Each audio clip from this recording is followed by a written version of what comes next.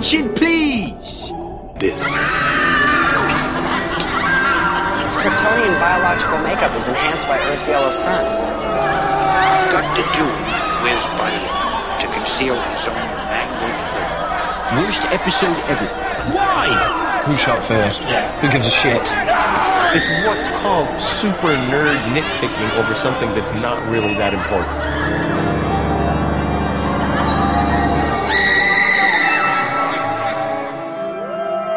Hello and welcome back to Trennis Magnus Punches Reality, presented by Two True Freaks.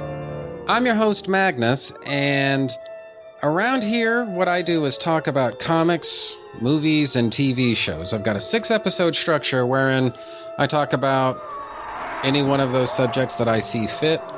For the 8th episode, I talk about Smallville, but for the 7th episode, I do what I call the Big Book Report. But I'm not alone when I do that. Nope. I always have a certain someone with me when I talk about big books from the DC Paradox Press line of big books. But before I reintroduce my usual co-host, I want to say that I'm not going to be talking about any big books this week, or at least I don't think I will. Being as it's Halloween and I feel like talking a little bit about Halloween, and plus I just feel like shooting the bull a little bit, this isn't going to be an official Big Book Report show. This is going to be a little bit more of a shoot the shit show. So, fair warning about that up front. But joining me once again for the fun and games is my usual co-host, Mr. Chris Honeywell of the Two True Freaks podcast. How you doing, sir? I'm good, and I'm ready to shoot the shit. I saw recently you did a shoot the shit show with Scott Gardner. Yes. Has that been released yet? Or that, knowing the way you do stuff, it probably hasn't yet. It's probably like long in the line of roster of stuff coming out. Yeah, see, we're kind of recording this at an awkward moment. We're recording this before that show's actually come out, but by the time this comes out, which obviously is going to be October, out. Yeah. So, but no, I actually haven't released it yet. It's actually a couple of weeks away.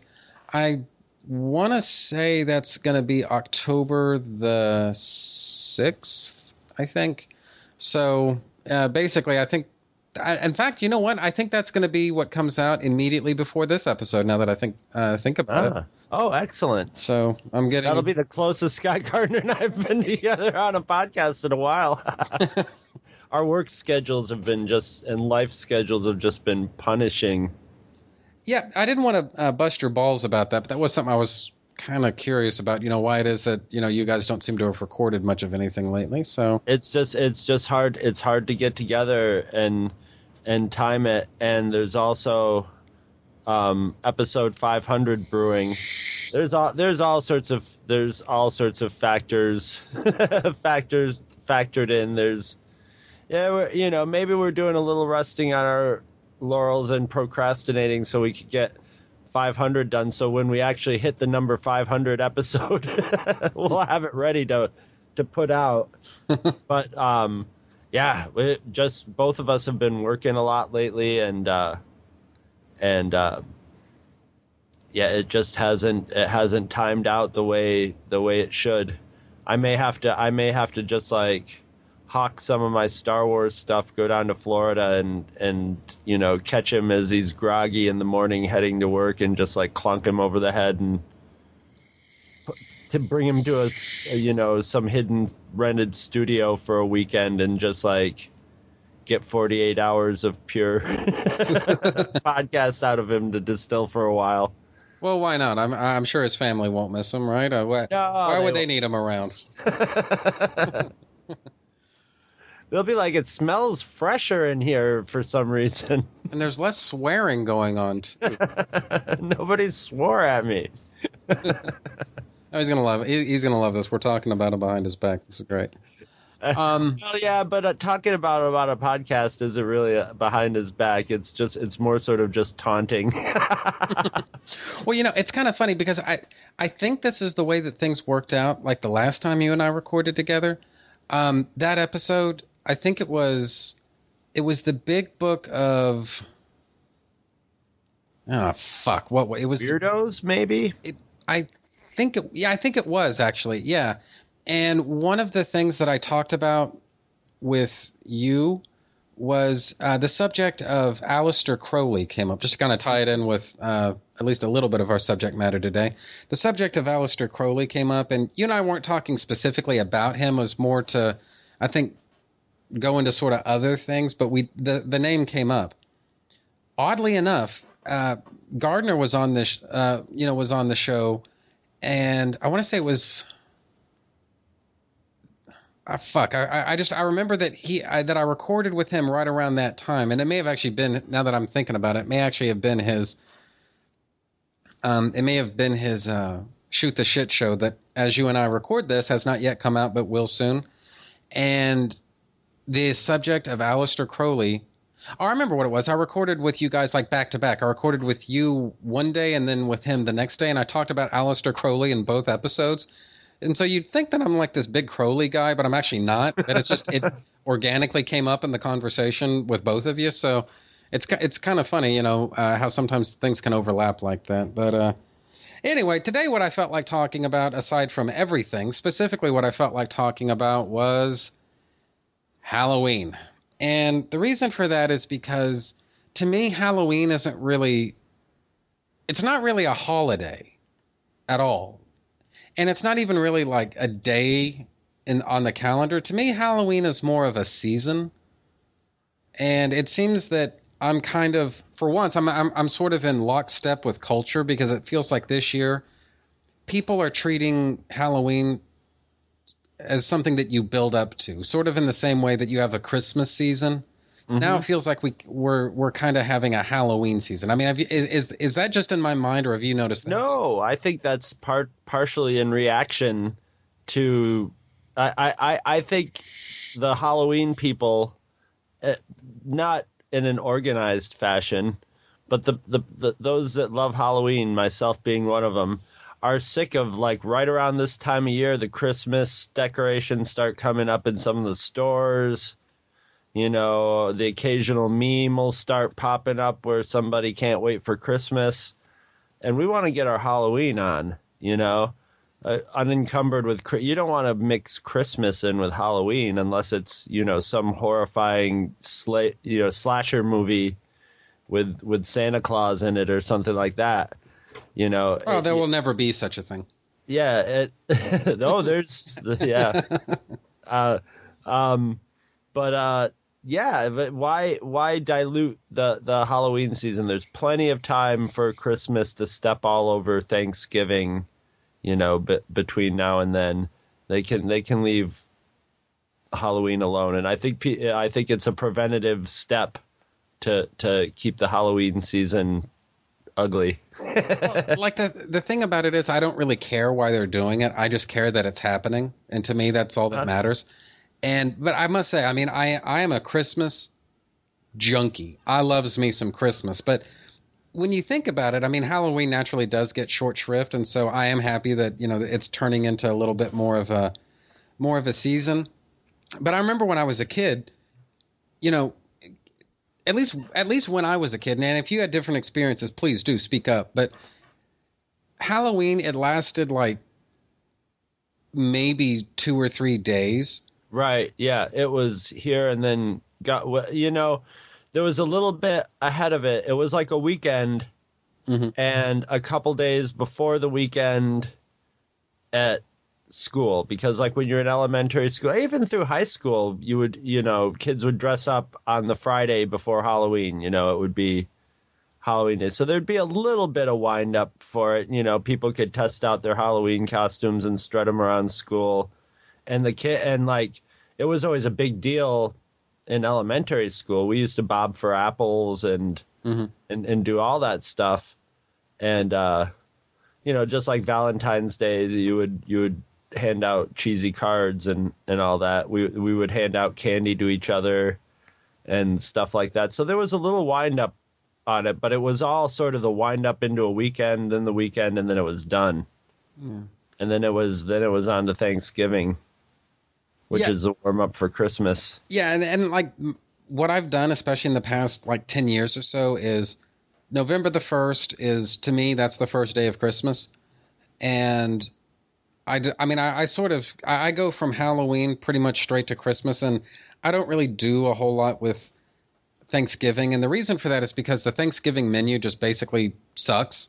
Is not your, your cup of tea. And, you know, me and my brother, I want to say it was about 10 or 12 years ago, we lobbied for a change in the menu. And so it's a little bit more palatable now. But I got to tell you, you know, the reality is I've just never, I don't get Thanksgiving. You know, Halloween I get, Christmas I get, you know, and there are other holidays that really don't add up to me, or fake holidays like Valentine's Day. It's completely fucking fake. And so Thanksgiving and Christmas, you know, Christmas had the added bonus of presents in winter, but Thanksgiving and Christmas were always the two holidays where it was like family dinner, but like not just like the immediate, it was the, you know, we would go over to my grandparents and my mother and grandmother would make a big dinner. And so that was, it was family tradition nights, both of those, you know. So that's what I always associated it with. And I like Thanksgiving food. Great, the gravies and the meats and the stuffing. Oh, the stuffing.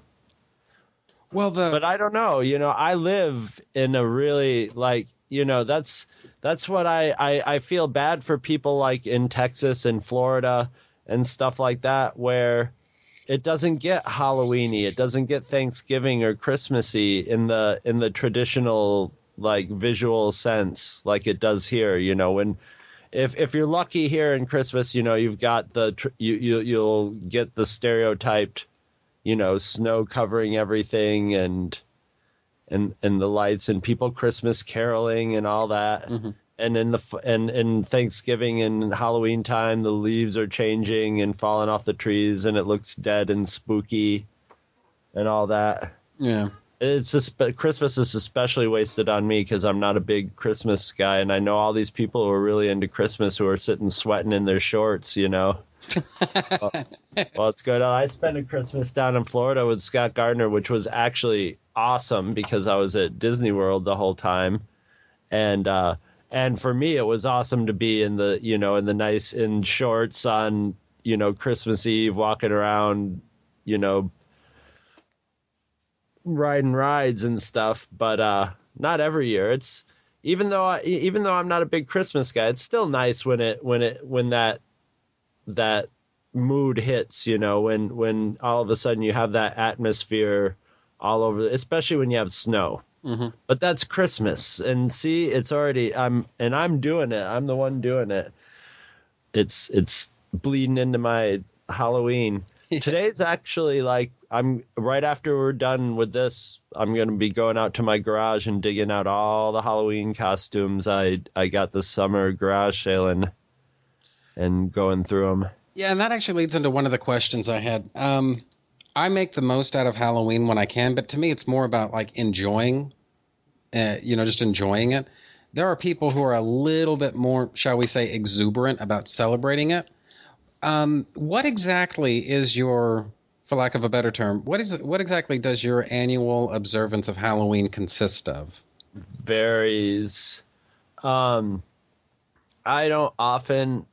This year is going to be weird. I'm probably not going to do anything. I don't have anything planned. This will be definitely it'll be the first year that my band hasn't been playing this one party. Maybe they're not having it this year. I haven't heard anything about it. Mm-hmm. And my band's been basically in extended hiatus, defunctedness. But when this party comes, it's fun, so we'll usually get together and practice and stuff. And this will be the first year in like 5 or 6 years. So usually, like for the last 5-6 years, and even before that, because it would be other places, I'd usually be getting a costume together because I'd be playing somewhere, you know. So I'd have to have some sort of everybody in the band would have to really come up with something. And this year I haven't even put any thought into it at all. So I'm not sure, but I mean, I think the most Halloween activity I'm going to get is getting Halloween-y on the podcasts. The Vault of Startling Monster Horror Tales of Terror gets frisky around Halloween, and we'll be doing something special this year.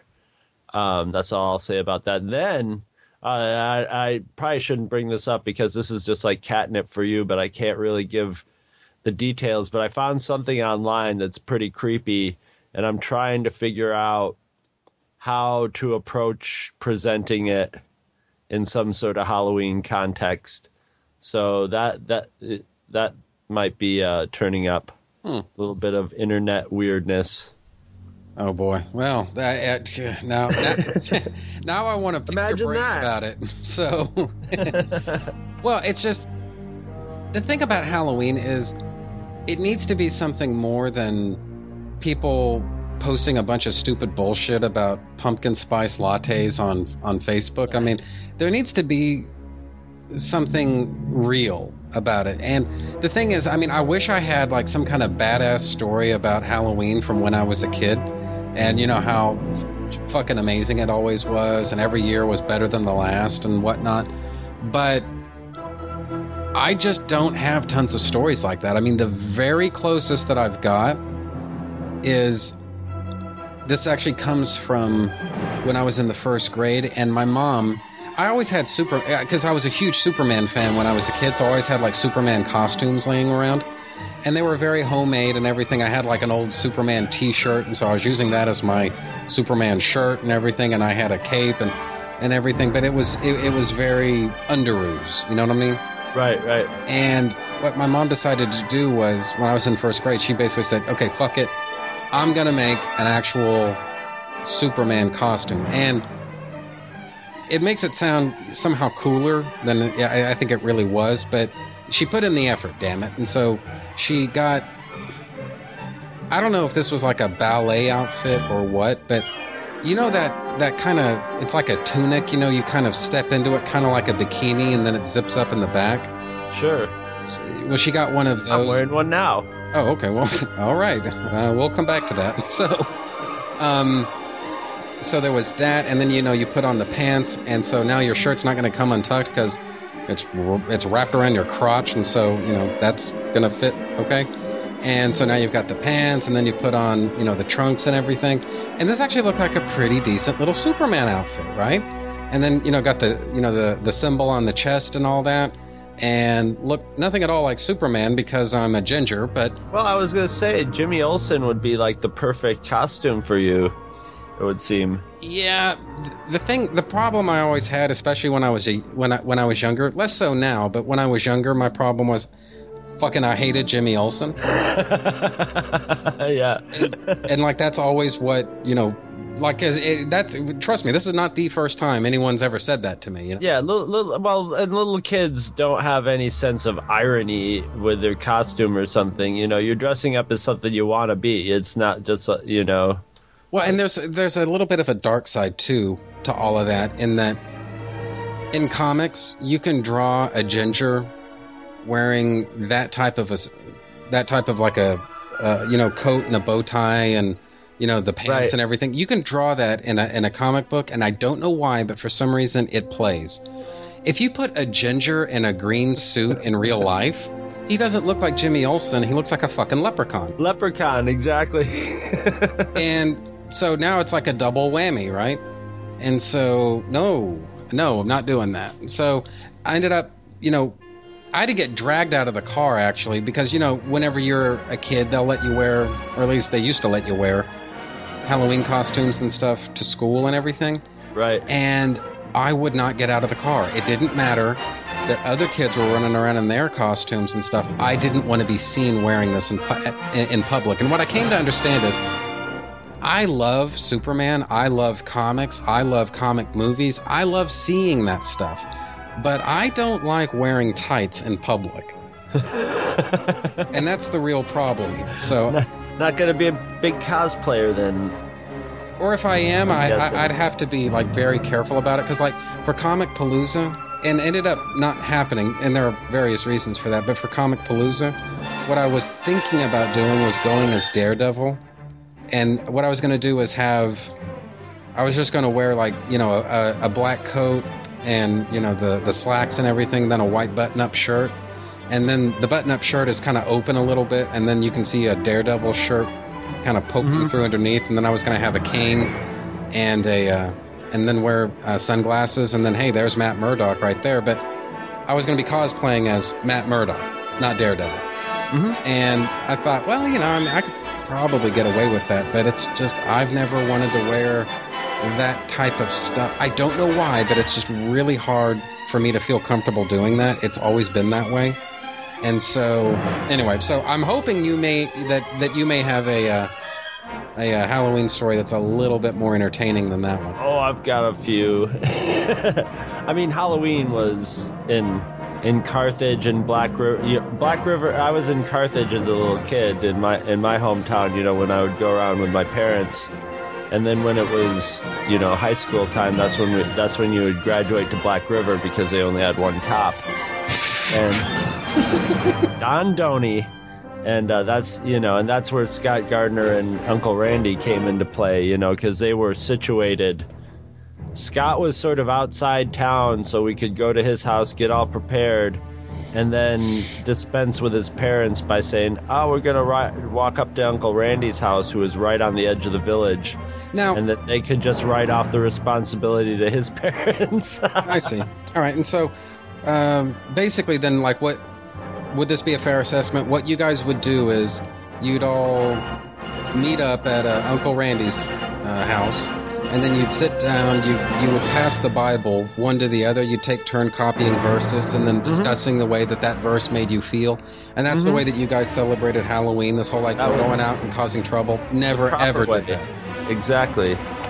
Yeah, it was no, actually what at the beginning what would happen is around November before Halloween, the November right after Halloween, my neighbor down the street and friend Carl Carpenetti, he lived on a farm with his family. That's a whole other story. His father was like a witness protection program New York City cop. Good Lord. Yeah, who ended up being an upstate New York farmer after some run-in with the mafia. But we would go to his house and just take dozens and dozens and dozens of eggs, and we would go into the barn down the road from his house, and there's this one place where we could take the floorboards out, and we'd take the floorboards out and just stash the eggs under there in like a metal military box so the rats couldn't get at them, and then those would be next year's Halloween eggs. Holy shit, you mean they were like a year old? By the time they were put into use, they had started to get they were a little rubbery, they still would break, but they had a little rubberiness to them, and the inside of them was so horrifically black and smelly and green and slimy, and we would head into Black River. I remember being in Black River, and it was like, war-torn Palestine or something. I'm sure it wasn't but it was that sort of just bands of kids running through the street, and we would be, running down one street, and all of a sudden you would start getting eggs hailed on you from the top. There was the top of it wasn't the library building, but they were up on top of a building that they climbed a fire escape and were tossing eggs at us. So we would pull out the super evil eggs and chuck those up onto the roof, and clear the place, clear it right out. Yeah. Yeah. Speaking of Palestine, yeah, there's your germ warfare, Hoss. Exactly. It was, and there was one cop that just could sort of patrol around, and he would. I'm sure Scott Gardner and I told the story of when there's a bridge that just sort of split the middle, where the Black River went through the middle of Black River, and the same with Carthage too, is split by the Black River. But on that bridge, we were on one side of the bridge, and it was some sort of war. Don Doney pulls up, and then all the kids go from battling each other to turning on him, and yelling and jeering, and of course they all know his name, so there's people making fun of his name. And then, you know, one egg would hit the windshield, and then that was it. And everybody would start throwing eggs. And I remember him just sitting calmly in his car as the eggs just coated his windshield. Oh, man. And people are yelling, "Hey, come on, rent a cop!" And then the next thing you see, his windshield wipers would just start go on, you know, on the super slow setting where it just would It just smears it everywhere. and yep, smearing eggs up and down his. And they're like, "Come on, get out of the car! Why won't you get out of the car?" If he was the only cop there, I'm assuming he probably couldn't call for backup. I'm surprised he didn't shoot some of you guys. He could potentially call the state troopers, but that's today. You know, potentially shoot us. In those days, it was.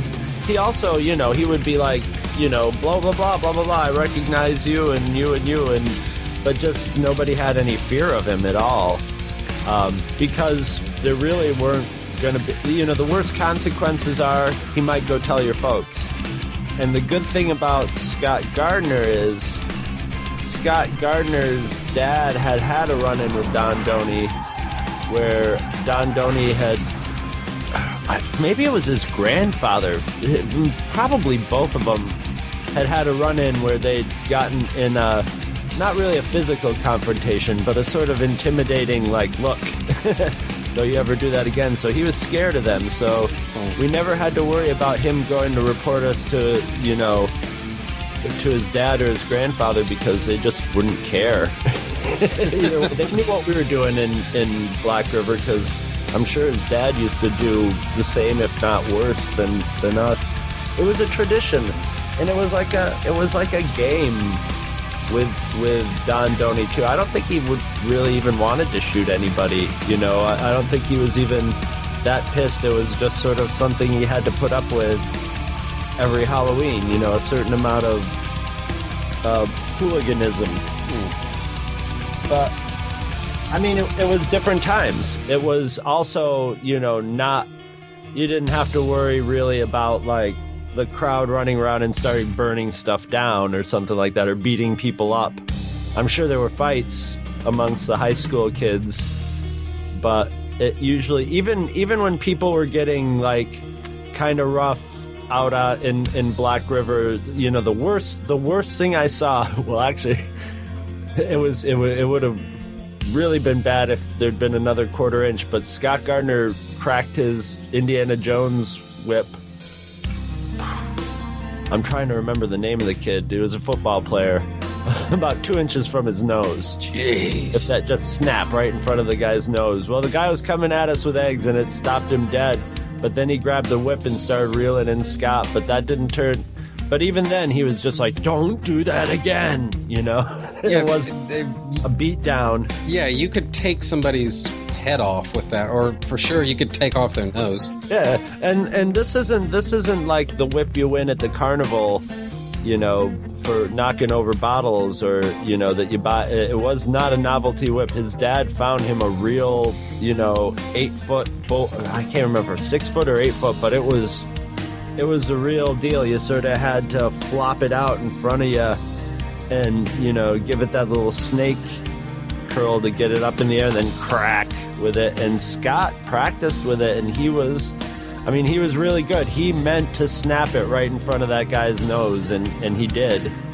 But the reaction wasn't quite as fearful as he thought it was going to be. But it's a good thing he didn't actually hit the guy with it. Golly. I watched this one girl, Trisha Dunn, who lived in Black River and was just this really just skinny little slip of a girl, but she was kind of tough. But she came over the bridge once, just coated with eggs, and begged us for some of our evil eggs, and she walked right up to some guy and just squashed 2 of them right in his hair. Oh! His hat, squash, put his hat back down, and we were just like, oh no, that was going too far. You could, you know, that was just eye-watering horrifyingness.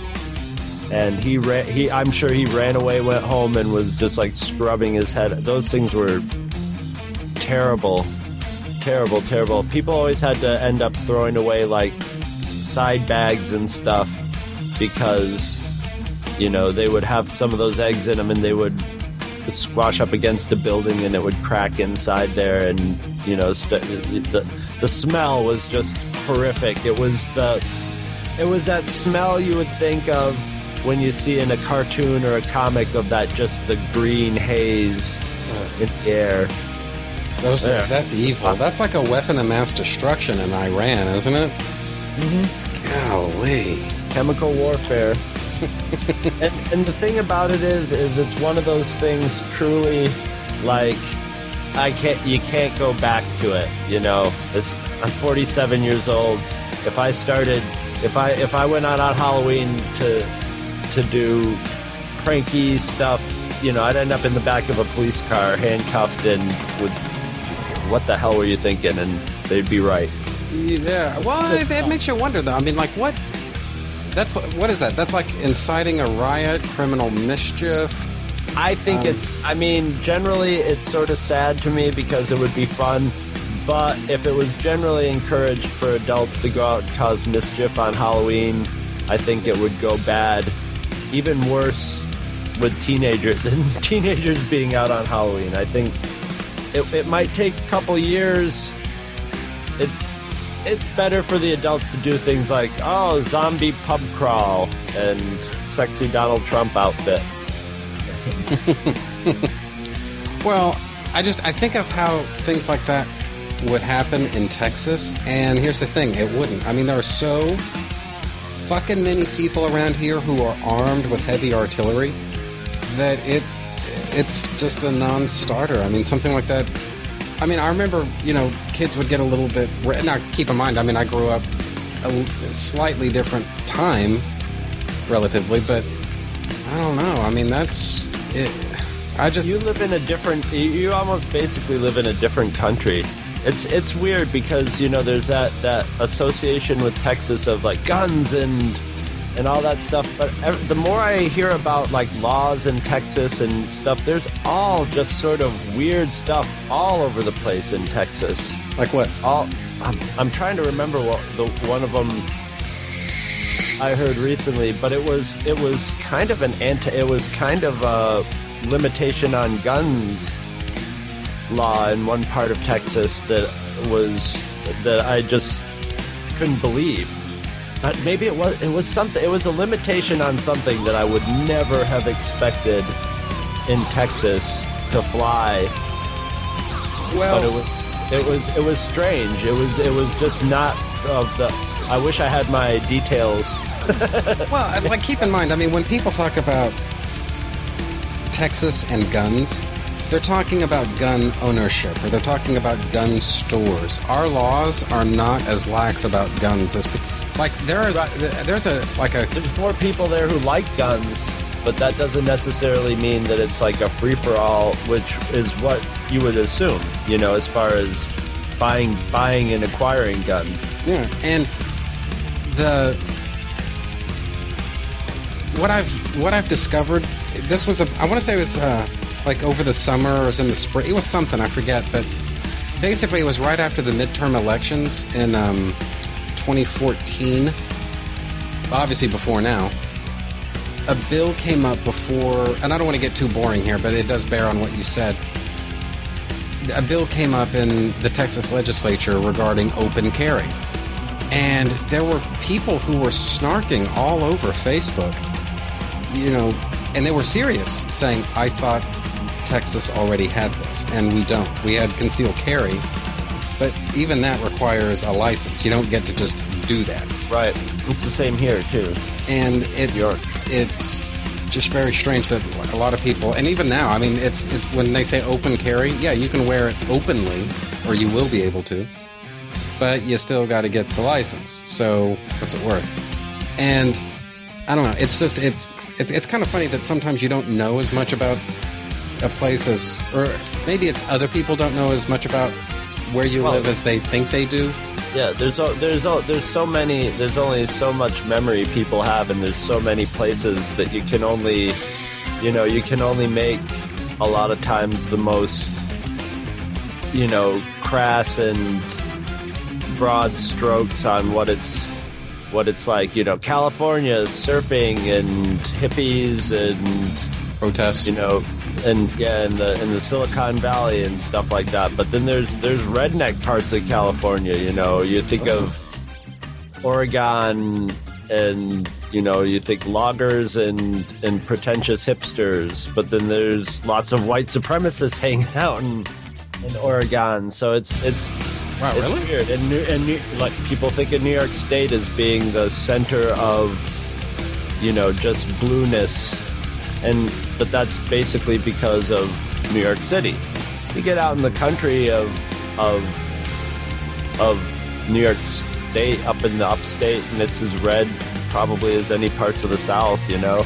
Yeah, like some of those people are, they're to the right of God, some of them, yeah. So, yeah, I mean, yeah, there's people, I mean, redneck is everywhere. Redneck is everywhere. It's not it's maybe something that was perfected and started in the South, but it's everywhere. I mean, I could go 5 miles and be living redneck if I wanted to. Right, and you know, it's one of those things when you see shit like that on Facebook, you know, I mean, at least at the time you and I record this, there's not a dislike button that we can click on yes. Facebook, but wouldn't that be nice? Well, maybe. Nice is such a... I think it would be nice for guys like you and me, because I don't get a lot of butthurt from Facebook or the internet. I can't let it kill me like it kills a lot of other people. So a dislike button, I've always kind of never really cared whether people liked or disliked me. I mean, sometimes there's certain people that you would like to like you because you respect them or whatever, but I've never been... So if I put up something on Facebook and it gets 1 million dislikes, well, whatever, you know, I guess they dislike it. But, oh my God, now it's sort of a half rumor, I guess. I did a little research into it that there would actually be a dislike button because they don't want it to become like Reddit or something where you're upvoting and downvoting stuff. Mm-hmm. So they're coming up with some version of it or some variation of it, but it's only it'll help Facebook in the short term because it'll have people posting and clicking and following stuff more. But the controversy, it's going to create roaming mobs you're going to end up with Facebook groups that are like, come on guys, let's go downvote this en masse, and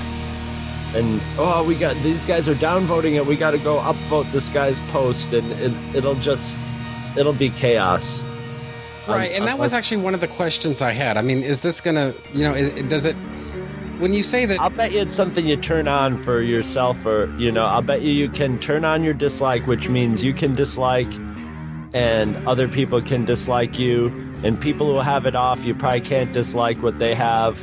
And that'll cause controversy because then there'll be people like, oh, you don't have a dislike button. What's the matter? You don't want any dissent on your Facebook? Which, I mean, the answer could very reasonably be yes. There's nothing wrong with the answer being yes to that.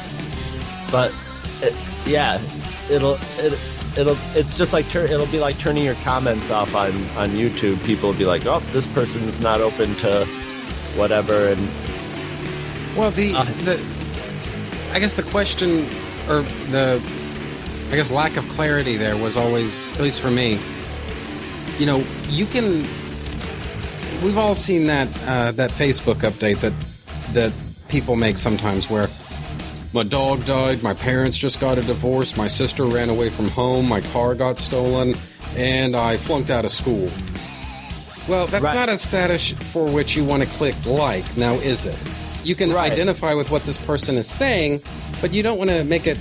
I've seen people say, I clicked like because, this is solidarity. Yeah, then you have to go and make a comment to clarify, I like this, but I just liked it as a show of support for you. And just say, when grandma dies, you're going to have that whole thing where somebody's going to sit there thinking, do I like it or do I dislike it, or should I... probably you should do neither because they're both not really...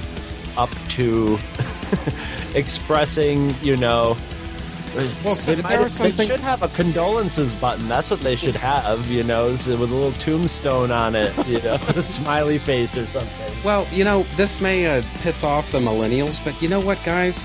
There are some ideas that cannot be expressed visually. I know Right. that kills you.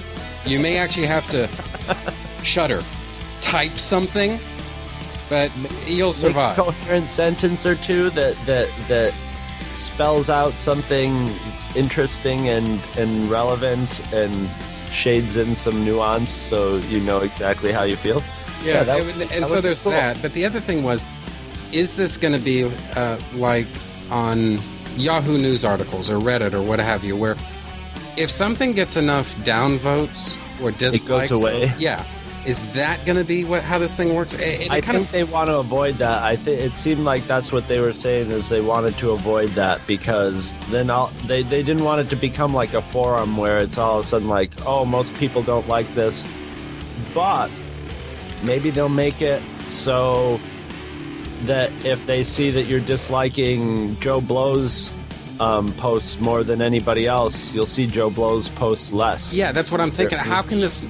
They have a funny way of making metrics out of everything. You mean to tell me this isn't going to become another fucking metric? I mean, come on. Well, maybe dislike will be something you only you see. So when you go and dislike stuff, you know, it's just stuff that you're privately saying to Facebook, I don't like this. And then Facebook will have an algorithm to say like, okay, we'll try to keep this off your feed.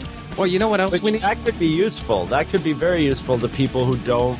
They already have that, though. I mean, you already have a thing where you can say, I don't want to see this post. Yeah. And then there's a thing you can click on that says, I want to see less bullshit like this. I mean, Yes. like there was this, the little caption for it was break the internet.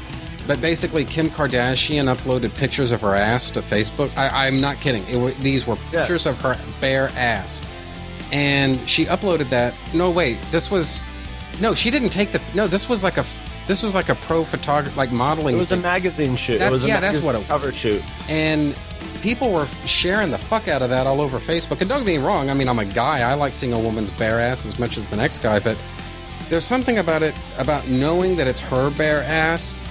I don't know why, but it cheapened it somehow. It takes all sexuality out of it for me.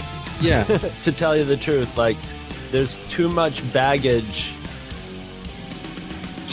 too much junk in Kim Kardashian's metaphorical trunk to where I can separate her butt into just a healthy, beautiful butt and not a healthy, beautiful butt attached to The rest of them. Kim, somebody who stands for like stuff that just like makes my stomach turn. Well, boo then that fucking gets who, into dude? the- Hey, I got one for you. How about you try sharing the exact same fucking birthday with her, like I do? Same month, same day, same year. She was born the same fucking So day I was. astrologically, you have the same temperament. Well, 12 different temperaments that we're allowed to have, I guess. Yeah, well, there's an entire world of shit. But the other thing is, you know, there are so many ways that a dislike button could be misinterpreted, you know, and so I don't really post all that much religious-related stuff on Facebook. I don't. But, like, take today, right? I went to daily mass, and I actually thought, and I think I just forgot to do it, but I actually thought about putting something up on Facebook, you know, saying, yeah, I just got out of daily mass, and, you know, I really feel pretty good right now. You know, this was definitely the right thing to do to, you know, fuck them, or whatever I was going to say, right? Well, you know, yeah, you see, that sort of thing, I would feel comfortable and a little bit deviously comfortable with putting that up because it's innocuous and it's positive. And if somebody wants to come on and go like, religion is bullshit, then that almost gives you free reign to just pounce on them because they're just, you know, it's just dickish. Yeah. To want to like, I'm going to fight on this post. Well, yeah, but the thing is, and I'm not saying that I'm Facebook friends with such people, but there's a type of person out there who would click dislike on that. Right. Just to be an asshole. And well, here's the thing about being on, I mean, my Facebook life is so much different because of Two True Freaks. than it would ever have been if I'd just been on my own on Facebook and before Two True Freaks, because I have just the spectrum across my, most of the people associated with me on Facebook are people who like listen to the show and stuff like that. A lot of them are people that I've actually made friends with. A lot of them are listeners who I've never met or maybe even never really even talked back and forth to, but I see their posts and I know which ones are, politically left-leaning and which ones are politically right-leaning, and I get to watch them fight because now they have me in common, so when I talk to either of them, they see the other one, and it's very interesting when you have that thing and you're trying to maintain a peace, because basically I'm there because of the podcast. I like to fight about politics or argue about politics and religion and stuff like that, but I only like to do it like in two different ways. And one way, if I'm like, is the trolling way, where you're dealing with somebody who's just so pathetically stupid, misinformed, and you just sort of go on, and that's a lot rarer than you would think it is that I will actually go into that direction. It has to be someone who's really egregious, and then it's almost just like putting on a show for everybody else. But I like to rather have a real conversation on it, to where if you're not really trying to like change anybody's mind as much as just sort of see where everybody, get different perspectives and bounce them off each other. And that never really, it gets me going, but it doesn't get me going to where I'm going to lose sleep over it. It gets me going in a positive way. And that's a rare occurrence too. But there's a lot of people, like I enjoy on Facebook having the rare times when I don't talk Star Wars with, say, Scott Rifen, who's, politically he's pretty right wing. But whenever we have a disagreement on something to where, we're talking back and forth, it's always very respectful and, it's friendly. And I love that. I love being able to do that. And I don't know if it's because it's just in stark contrast to the way most other people want to do it. And I wonder if other people are really getting as worked up as it seems that they are, or if it's just something that they do for the drama and the fun of it. So they don't really want to. That's why I think people get mad if you start like trying to get too in depth with those conversations, because they're like, hey, I just want to get together and butt heads with a few of my friends around the water cooler, call each other names, go about our business, and be done with it, Well, one thing that I do, and it's never escaped me that you have never fallen for this, but one thing that I do sometimes is I'll take I know your tricks. Well, even before I became sort of known for doing this, you never fell for it. I mean, it's I would almost say that you somehow knew where this was going to go. Because I'm a troll. I've done that myself. You're just it's a nice little honey trap. Well, what I'll do is find something that's going on in the news. So and so politician. Just pick whatever party, right? Just any party you want. So and so is going to do this. This is a fucking outrage, and blah blah blah. And that's what everyone is getting upset about. So instead of referencing that exactly, I'll say, I can't believe that a politician right now is doing this. I mean, this is fucking bullshit. Who agrees with me? And then all the people who are whining and complaining, I say, I didn't expect you guys to support me. What I was talking about was this time 10 years ago when your guys were doing the same exact fucking thing. And I won't name names as to who has fallen for that, because I want those people to continue talking to me. But I gotta tell you, it's kind of fun. The last one you did, I was so tempted to chime in, because I actually had nuanced and I did a little research on it and was going to go like, this is why this is not a valid comparison. But then I was like, that ruins the whole fun of it. And I didn't want to be the guy who came in and approached that whole thing seriously and took all the fun out of the joke. Well, I started doing this actually a couple of years ago before I even started a podcast, because what I would do is I basically, I didn't really plan to ever get on Facebook. It just kind of happened because basically a friend of mine, she was married to somebody and turned out that this guy died. And she and I had long lost touch with each other. And this was starting a Facebook was literally the only way I could think of to get in touch with her and say, hey, man, you know, I heard about what happened. It really sucks. And, you know, that's just the stuff you're supposed to say. Honestly, the guy was a fucking asshole. I really don't miss him. You know, I'm sorry he's dead. You know, he left a wife and a child behind. But honestly, the guy's a fucking dick. And so, you know, there's a limit to how much I personally regret this, you know, like on a selfish level, you know? Right, but I mean, he's dead, but she's alive, so and you know, then there's the empathy for a friend, you know, for what she has to deal with. Yeah. So it's more it's more well wishes for her than it is for him. Yeah, exactly that. But like I said, I never wanted to tell her that because that's a hell of a thing to say to somebody about you know, their departed loved one. Yeah. So here I was stuck with a Facebook that I'd never really intended to have, never really wanted, but now I've kind of got. And so I decided, okay, well, I don't like conspiracy theories, but I'm interested in conspiracy theories, put it that way. And so what I'm going to do is I'm just going to collect a bunch of fucking weirdos and have those people on my Facebook, and they're going to be my friends. And what I'm going to do is just now and then, not too often, but now and then, just throw them a little bit of red meat and then have these sides that are on completely different.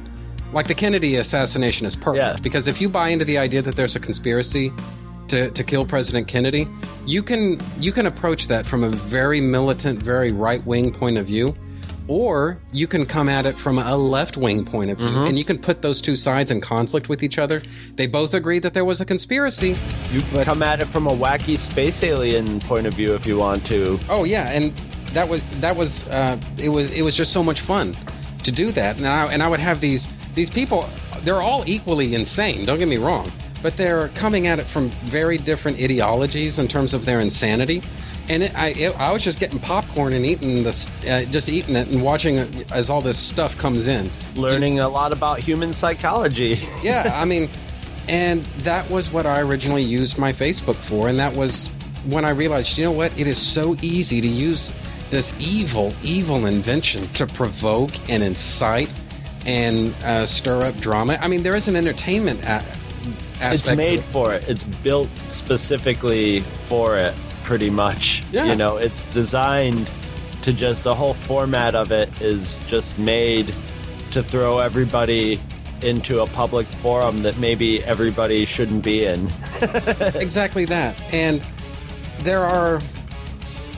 it's harder to do it with things like 9/11 or what have you, because generally there's an ideology that's associated with 9/11 conspiracy theories. I don't care to get into that other than to say that they do exist. But with the Kennedy assassination, it's the rare conspiracy theory that you can have the like uber left-wing, borderline communist viewpoint and absolutely subscribe to the fact that there's some kind of weird, fucked up paramilitary right-wing conspiracy to kill President Kennedy, and verse versa, where you're coming at it as to the right of Rush. Now you're viewing it as this left-wing conspiracy, this sort of weird, fucked up coup d'etat that, you know, and these people would just tear each other apart. And obviously I can't do that anymore because I ended up having to get rid of all or most of the interesting people on my Facebook because of other things that were going on I don't really care to get into in my personal life. I just had to get rid of those people. But, you know, Facebook it's pernicious. It's evil. It is... when you think about the possibilities this has as a communications format and what this says about the human condition, or what it could say, this whole thing about innovation and technology, progress, and going boldly where no man has gone before, Star Trek type shit. You know, we're kind of progressing now to the next level. And instead what we have is this horrible thing designed to put people in conflict. They're sharing pictures of cats. You know, it's right. Like, This is like really. This is what you're where using? the content is either so, treacly and innocuous, kitty cats and comfort stuff. It's simultaneously like comfort food and masochism mixed together. It's like, okay, so you have a news story of the day, because I bring up one of today, but by the time this comes out, there'll be something else that people are fighting about. So whatever everybody's fighting about now, Immigration is probably, I think, what immigration, Kim Davis, whatever it is, war on Christmas, war on Halloween, war on whoever's everybody's got a war on them. But it's the hot button issue that everybody's posting opposing memes for on Facebook. You got that going on, and then you've got people willingly entering into arguments that are based on sort of this like weird superficial view of the whatever you're discussing, whether it be, which is usually taken originally from whatever news source you have, mainstream news source, and then further distilled down into, I'm sorry, somebody's blowing a leaf blower outside my house. It's further distilled down into 2 sentences on a meme that, like, I saw this great thing where somebody, and I can't remember if it was a left-winger or a right-winger that started it, but it was a meme that someone put up. And then somebody, basically just copied the theme of the meme and put it as their Facebook thread. And then somebody came in and said, well, let me dissect every part of these arguments. And then they dissected them in 1 sentence things. And the other goes, there, pick up your pieces of your argument and go home. And I'm reading it going, these are both of these memes are equally right and wrong in their superficialness of the conflict that they're dissecting and trying to go into. It's just sort of, if it becomes boring if you start nuancing either side and saying, well, there's this and then there's this context of this, and people will willingly enter into that fight of somebody who just posted their superficial, like, I'm on this side, you're wrong, and then you enter into that fight, and it's almost as if who are you arguing with? You're not arguing with the person, the president or a lawmaker, or in America, you're probably not even arguing with someone who's going to go out and vote on the issue and on any level of anything. So what is there to gain? What is there? What even if you change their mind, what are you accomplishing? What is the goal? Of all this conflict on the internet, and I think people then take that to be their responsibility of the discourse of of the country, of how the country is run and socially and politically. And it's nothing. It just, all it is noisy conflict on a computer screen amongst people who are just sort of living their daily lives and mostly powerless, or reacting to the people who are powerful who are tweeting stuff that they don't like. Yeah, and it's kind of funny. I won't say what the subject is yet, but basically I was cruising Facebook.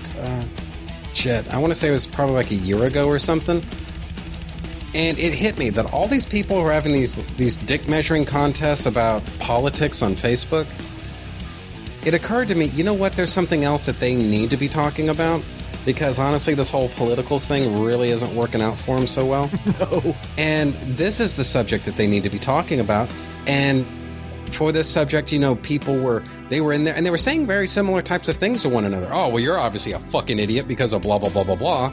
And you don't understand, this issue right here because of the fact that you're a fucking idiot, and then, blah, blah, blah, blah, blah. And it was a fucking sports thread. And I thought, okay, my God, this is what those people need to be talking. They need to be talking about sports teams. That's how it works. That's part of it, and it's part of the fun of it.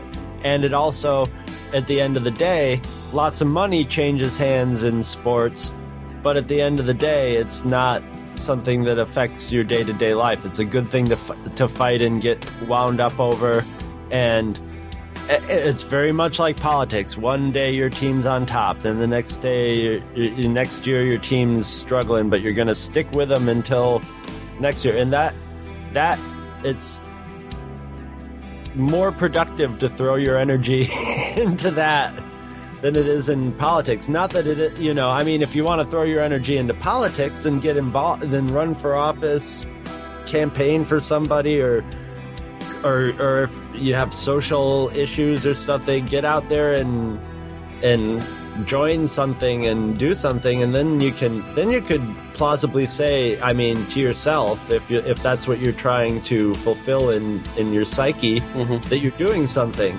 but reposting something on Facebook or liking something or signing petitions and stuff like that is just, I can't say it has no effect, because there is the bringing awareness, but bringing awareness doesn't necessarily do anything either. It's that double-edged sword where a lot of times, it'll help a lot. There are things that have been brought to light through social media, but at the same time, is it, are you gonna, what is the proportion of garbage to good stuff that comes out of it?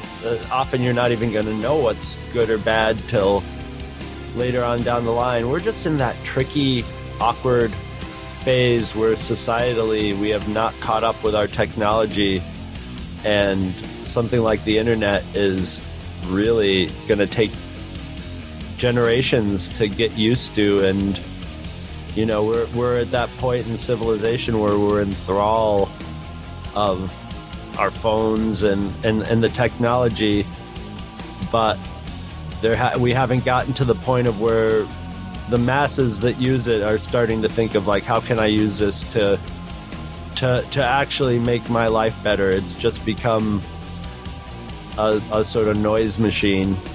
But I'm confident that will change over time. I'm sure there'll always be noise and conflict, because that's what happens when you throw people together. But we're just in this wild west time where nobody's figured out how to use it, and there's people who have figured out how to use it in some ways for either good or nefarious ways, but they're all operating sort of as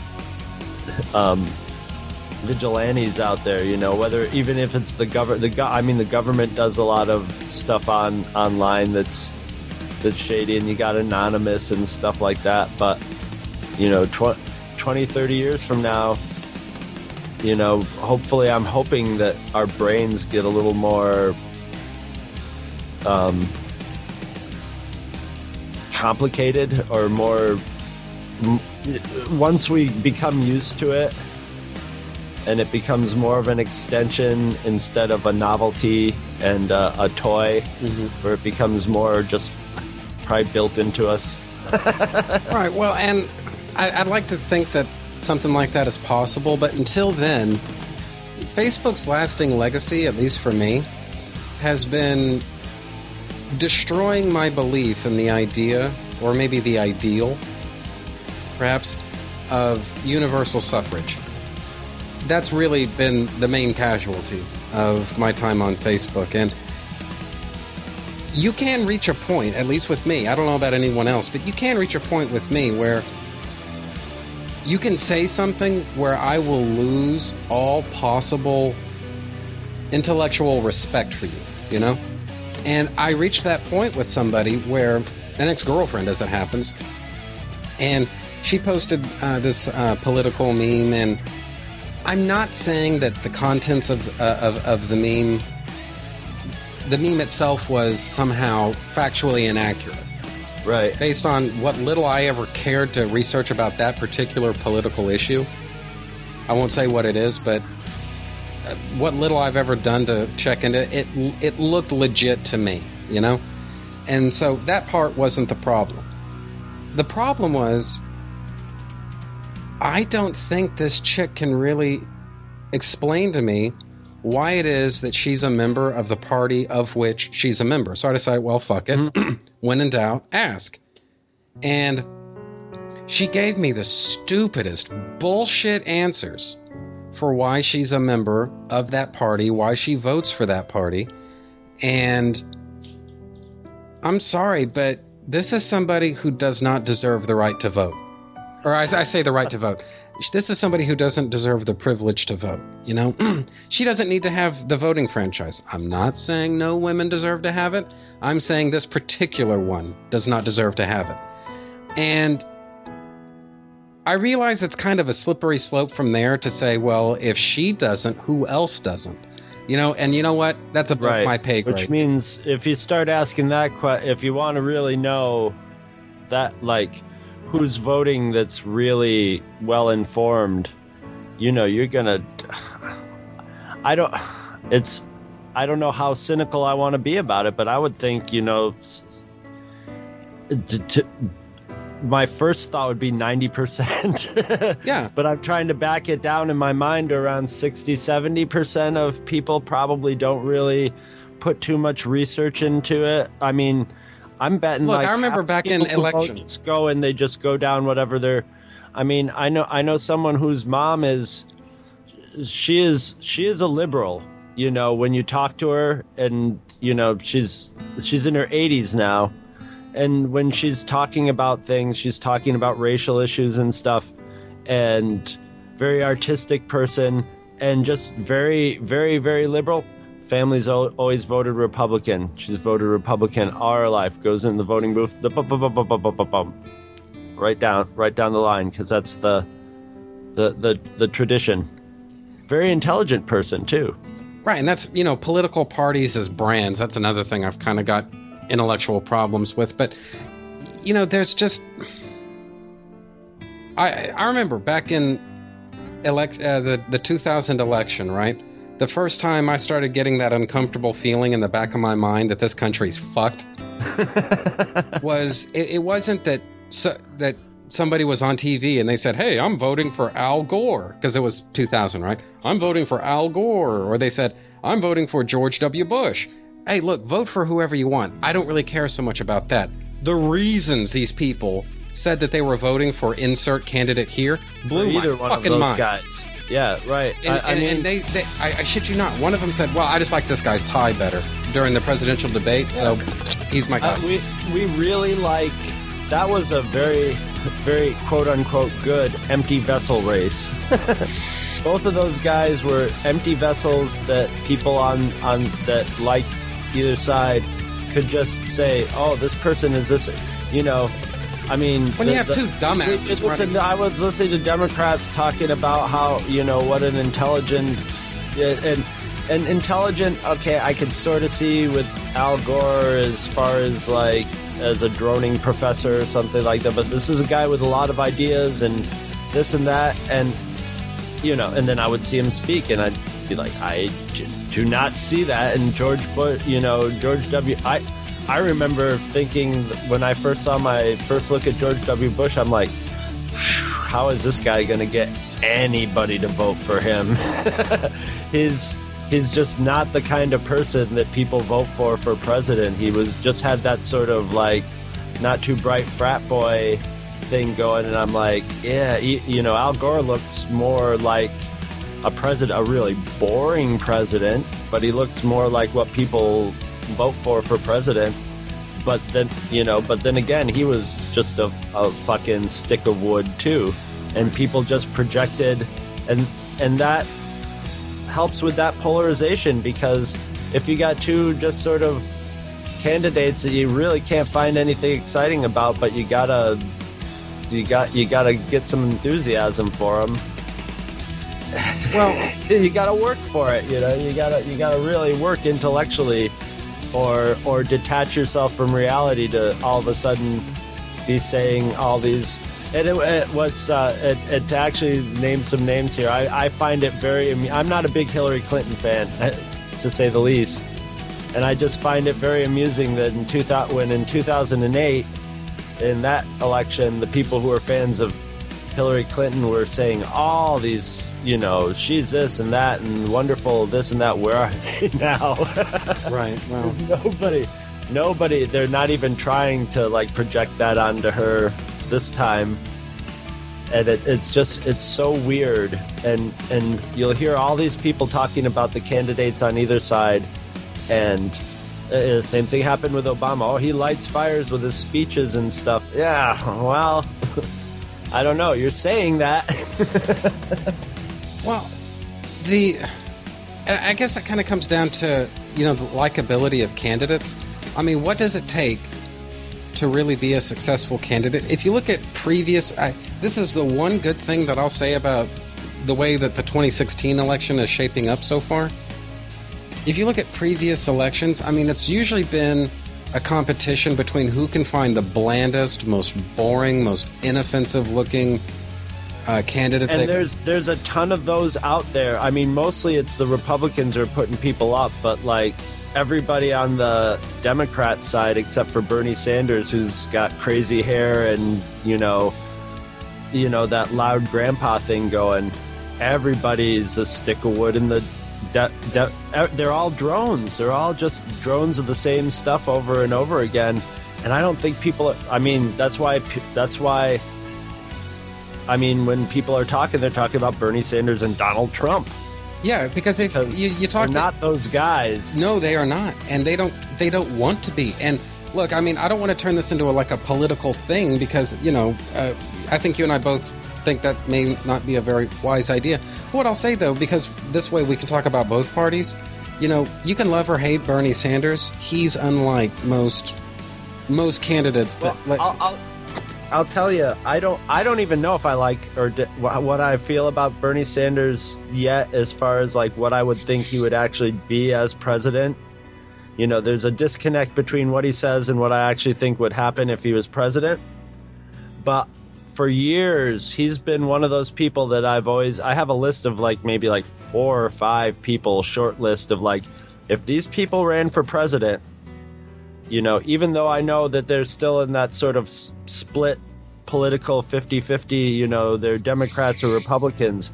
If these people ran for president, they would get a lot of traction because, Bernie Sanders, I always thought that because he seems to have a boring he doesn't seem to have any kind of scandal associated with him. He might have actually been a legit, not done any financial wranglings or weird conflict of interest stuff, and he just owns what he owns what he stands for and doesn't waver from it, and he doesn't try to wiggle away from things. He'll just sort of say, that's right, what you say about me, and this is why, and blah blah blah, and people appreciate it, and that's why people are going for Trump. I think there's a good chance we'll have a President Trump.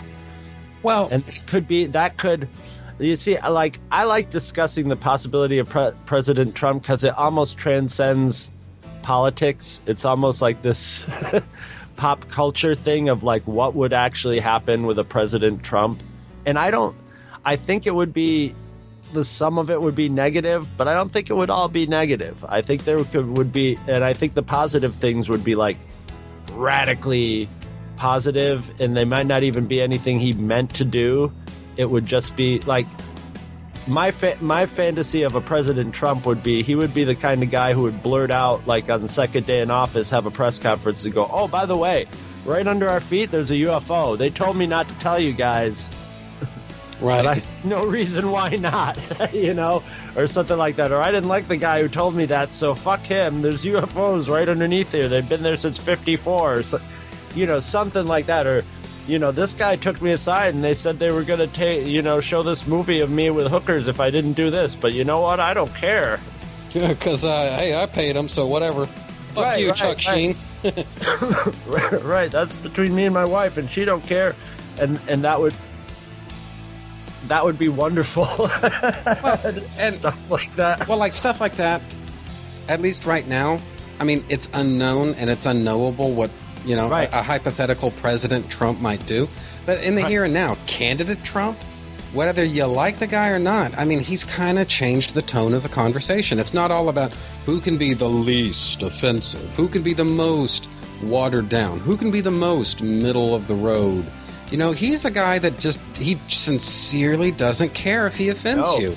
I mean, he's a creep. It's profoundly, the whole thing oh, I'd sleep with my daughter if she wasn't my daughter, that sort of stuff.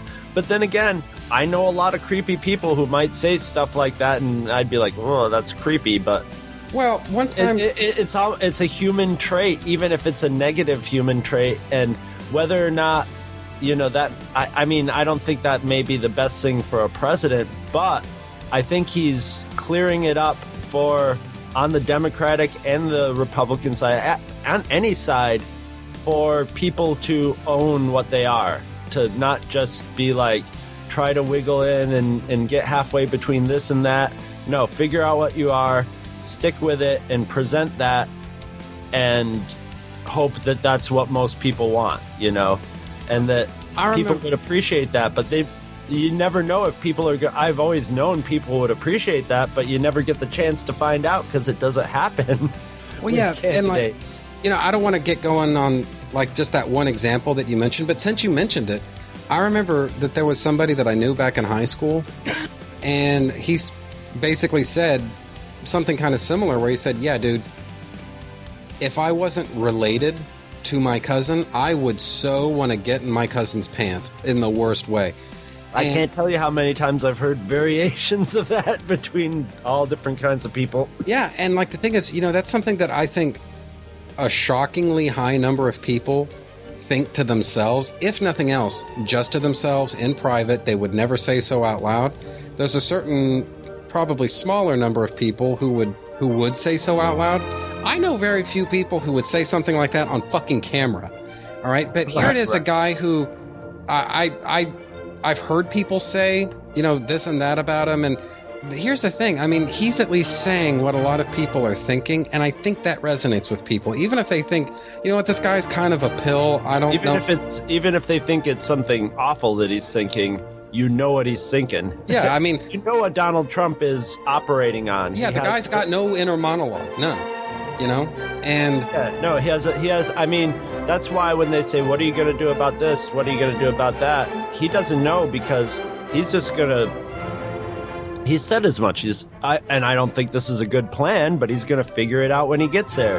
And what that means is, I know how. I don't want to say that I can see Donald Trump's soul or his mind or anything, but I have a lot of insight. I think.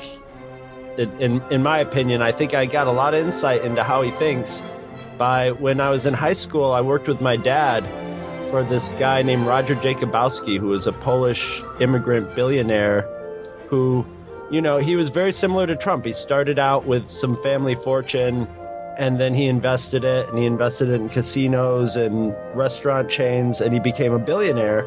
And he was sort of hanging out in the circle. It was when Trump was first coming up. It was when that first, you know, big crew of billionaires were coming out. And, you know, the guy was a piece of work. You know, he was bombastic, very simple. You know, he had rules to deal with everything, but they were simple rules, and they went across the board, and he stuck with them. And he was impulsive and charming in a way. You know, at first it was just like, oh, what a bombastic asshole. But he would work you. You know, he'd work everybody until you were like, yeah, you know, this guy's kind of growing on me. And I just remember my dad and I were saying, you know, this is probably what it's like to know Donald Trump. You know, this is probably the personality type that gets to be a billionaire, that goes, you know, from here to here, because and that confidence on a monkey genetic scale registers with people, and they react to it. They react with Trump. And in some ways, like, I hate to say this, but that would be kind of stuff that would work for Trump in the geopolitical arena. You know, I mean, look at Putin. Although Russia's not in great shape, Putin's working it as a leader because he's such a character. You know, Putin and Trump in a room together could probably talk turkey because they're probably cut from the same cloth. And I think the thing that makes would ultimately give me a no vote for Donald Trump would be just that he has that simple palette of rules. He has his like rules of negotiation, and that's what. And you can see them in action in like the debates. Never let anybody dominate you. If they dominate you, even if you have to just bluster and blow, just don't let them get the high ground ever. Blast them back. Stick with what you say. Don't back off of it, and just go. Just keep going, and people will react to it, and that works. But Well, you know, when you have every negotiation and you try to use that in it, it's not always going to work. And if he doesn't have any other things to fall back on, yeah, he's in big trouble. well, But just the fact that we might have a President Trump in America is quite a bizarre thing from a satirical movie. yeah, no, it is certainly that. But, you know, I guess to kind of tie it back to something, you know, there was, I won't say who, but I saw somebody put up on Facebook words to the effect of, you know, I don't know if I'm going to vote in 2016, but I'll tell you this, if I do, it'll be for Donald Trump. And rather than, I guess, like talk turkey about issues or something like that, the first comment I saw in there was some slap dick who said, please tell me you're kidding. And I was just, fuck you, dude. I mean, first off, this entire conversation that ended up kind of boiling over there, it was so goddamn superficial that this Right. is not even political analysis. This is just like we were saying a while ago. It's dick swinging is what it is Yeah. all it is. And it's I swear to God, it's like it's a step away from people bashing each other's heads in over sports. You've seen that happen 1,000 times on Facebook. Somebody will get going about, you know, sports. Hey, man, the Cowboys are the greatest fucking team ever. And then some other guy comes along and says, no, man, it's all about the 49ers. Cowboys, 49ers, Cowboys, 49ers. Great taste. Let's fill in. You know, and it was fucking insane. And so I guess the thing about Facebook that just really pisses me off is it's not the type of things that people say. It's the kind of discourse that they have with one another.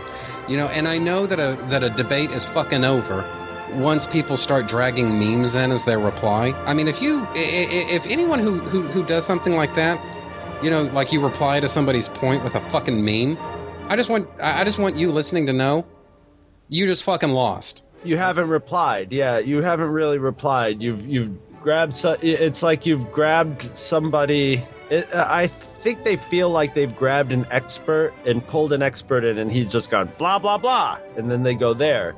No, if you wanna make a point in something, show me a link to a written and researched article with that shows its work, and then I'll go, okay, this makes sense. And then even then, if you know, that's the trap of it. If you read that article, you could still find some spin in it and have to research it further to find out if they're spinning their facts that they have until you get down to just the numbers and then work it. That's just way too much work for most people, and it's too easy when you have and I know, you know, people can't fool me when they try to that's the thing, when you look certain things up, or if you just know something about it, it's like going to your mechanic and telling them that they don't, you know, I need a new carburetor, and they're like, yeah, actually your carburetor's okay. No, I need a new carburetor. What, you know, what do you know about this, you know? And then they say, well, I went to mechanic school. Here, I'll show you on this chart.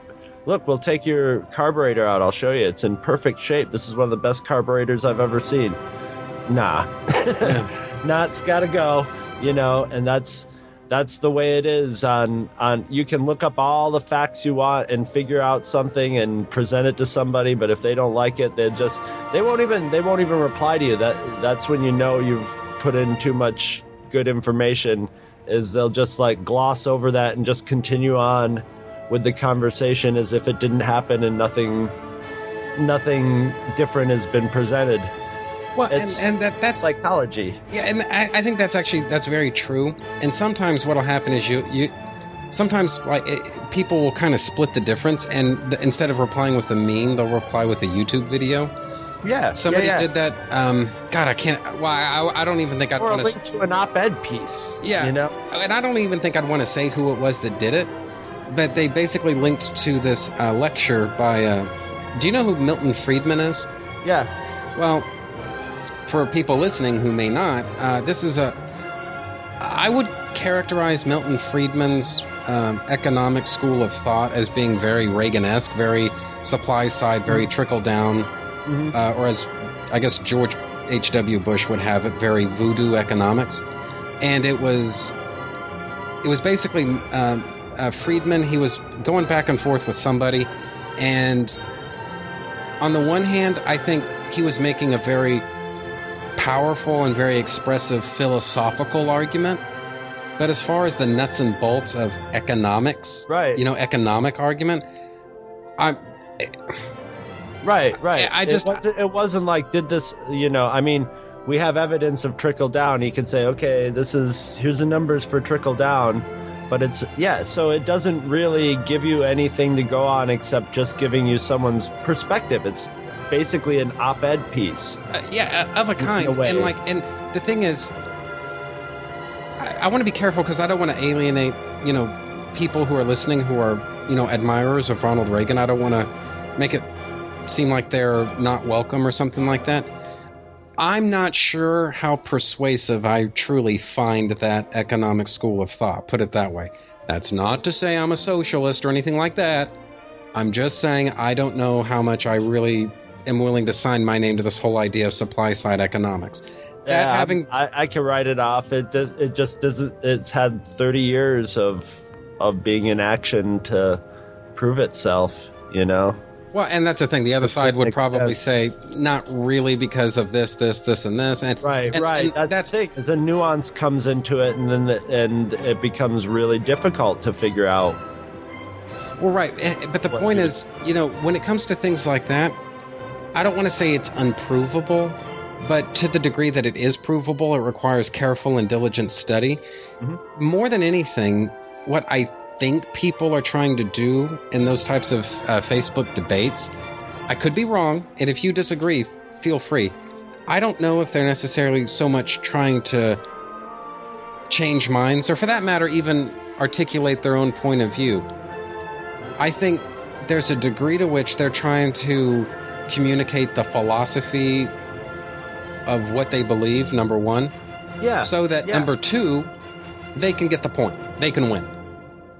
But also there's a lot of, there's a lot of social and psychological reasons other than just proving they're right or something. There's some people who just want to show that they're very articulate and just be and they're not there really even to influence the people they're arguing with, but to see if they could come up with a rejoinder that all their friends will like, and that's what they, a lot of times people are just really interested in how many people they can get to read, like, or repost a post, and they get, they follow that stuff, and they go, oh my God, I've had so many replies on this post. It's my most successful post of the day, which is saying that they're posting to see how many people they can get involved. That's my libertarian friends. My libertarian friends will not come on and say, I don't think that county clerk should be doing what she's doing, or I support her. They'll just put her name down. That's their post. They'll just put her name up there, and then they'll let their friends on the right and the left pop up and just like fight over it, and they'll let it go 10 or 15 posts, and then they'll say something else just to like you said, like you do, throw in a little more red meat and just see them go. And I don't know if that's like, I don't know if I like that, or I think I lean towards kind of liking that, because there's a point to where I reached where I was like, I can't consider myself a Democrat or a Republican, and being an independent is whatever that means, or and it was just like, I just have to sort of follow all this as just sort of something to negotiate from outside of it all, And that's really hard to do in America nowadays because there's just a lot of pressure from people. People want you to pick a side and dig in.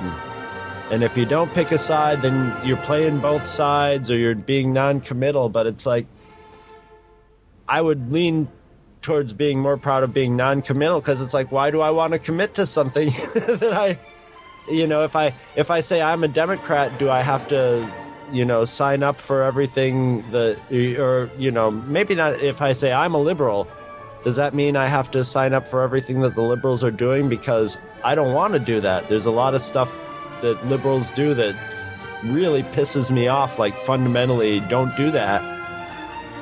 So what do you do, And I think that's sort of where you should be when you start having adult thoughts on politics and stuff. And if everybody could get to that point, maybe the politicians would have to work harder because at this point they're just sort of like staking ground and then trying to pull their ground in either direction, and with this unified front of you agree with everything on our side or you agree with everything on their side, and you're just screwed that way because you can't.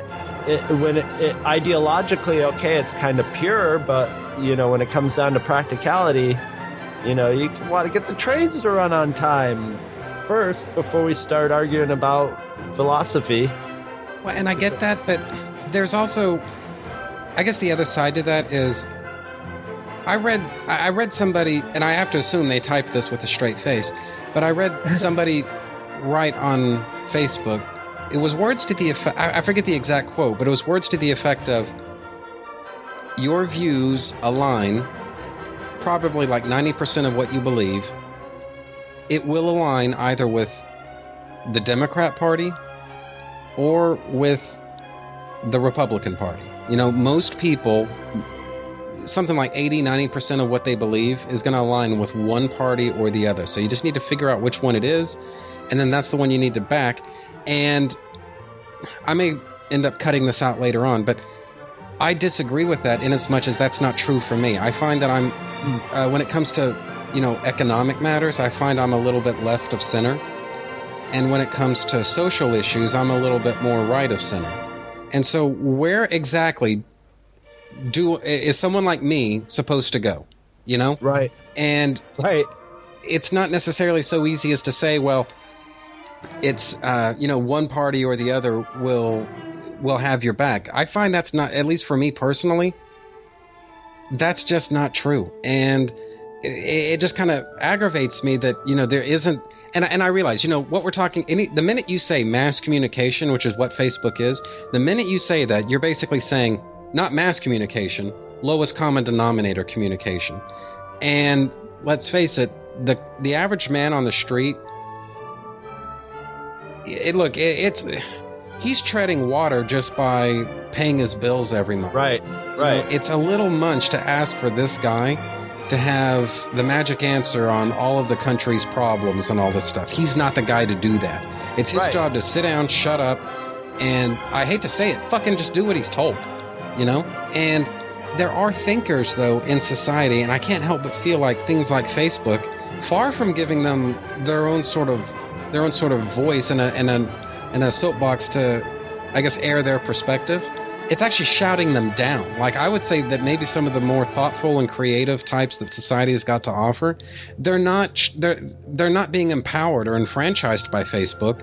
It's human nature to seek conformity and consensus. And the minute you kind of wander off the reservation a bit by saying you're economically left, socially right, where the fuck does that leave you? You're not friends with anybody after that. Who's your candidate? Yeah.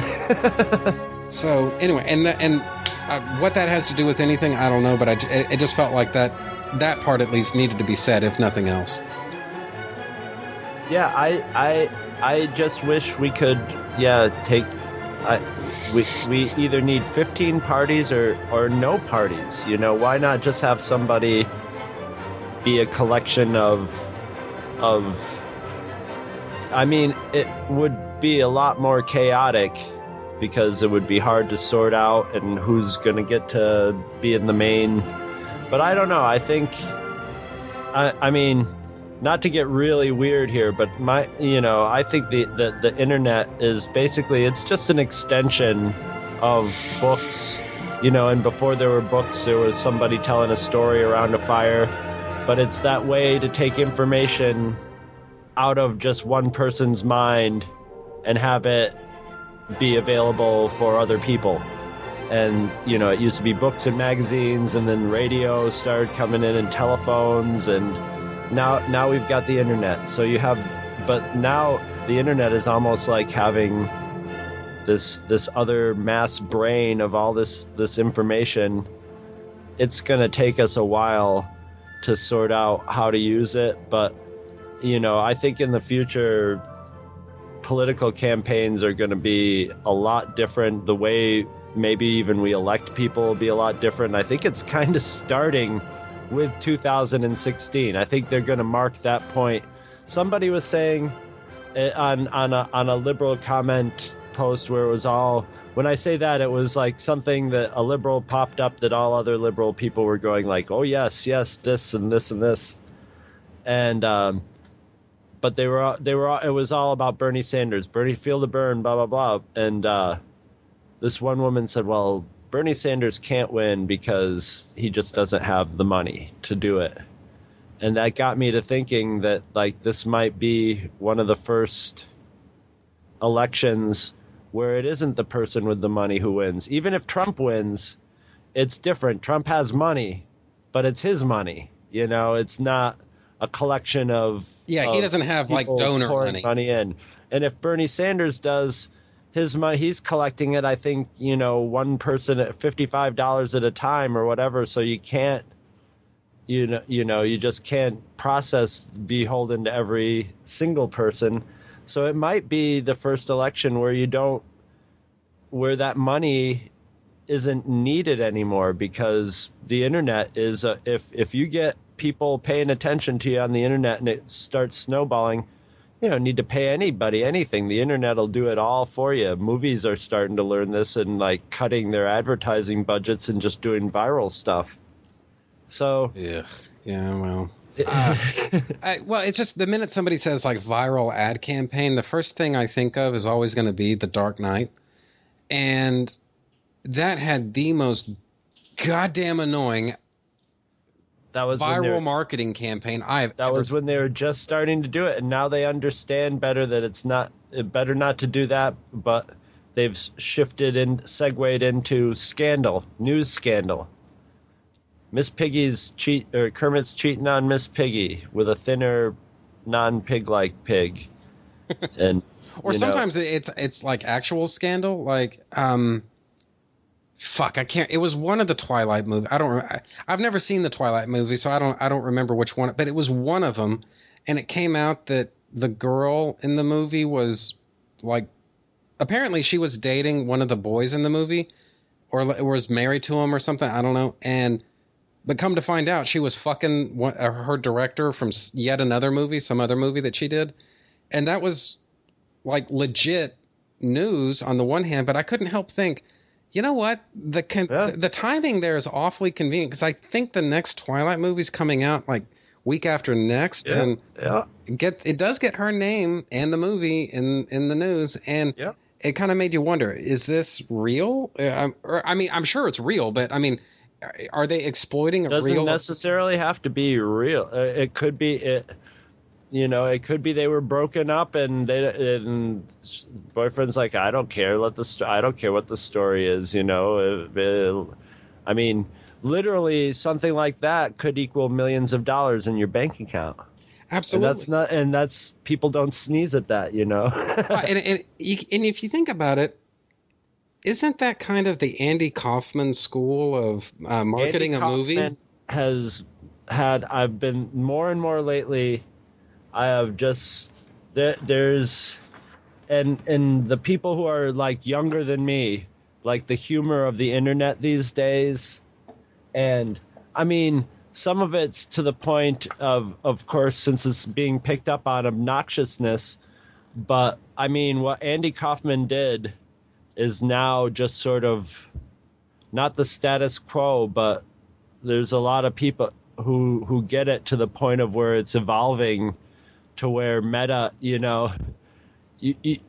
where you'll hear people saying, I don't know if this guy's for real or if he's an Andy Kaufman, like,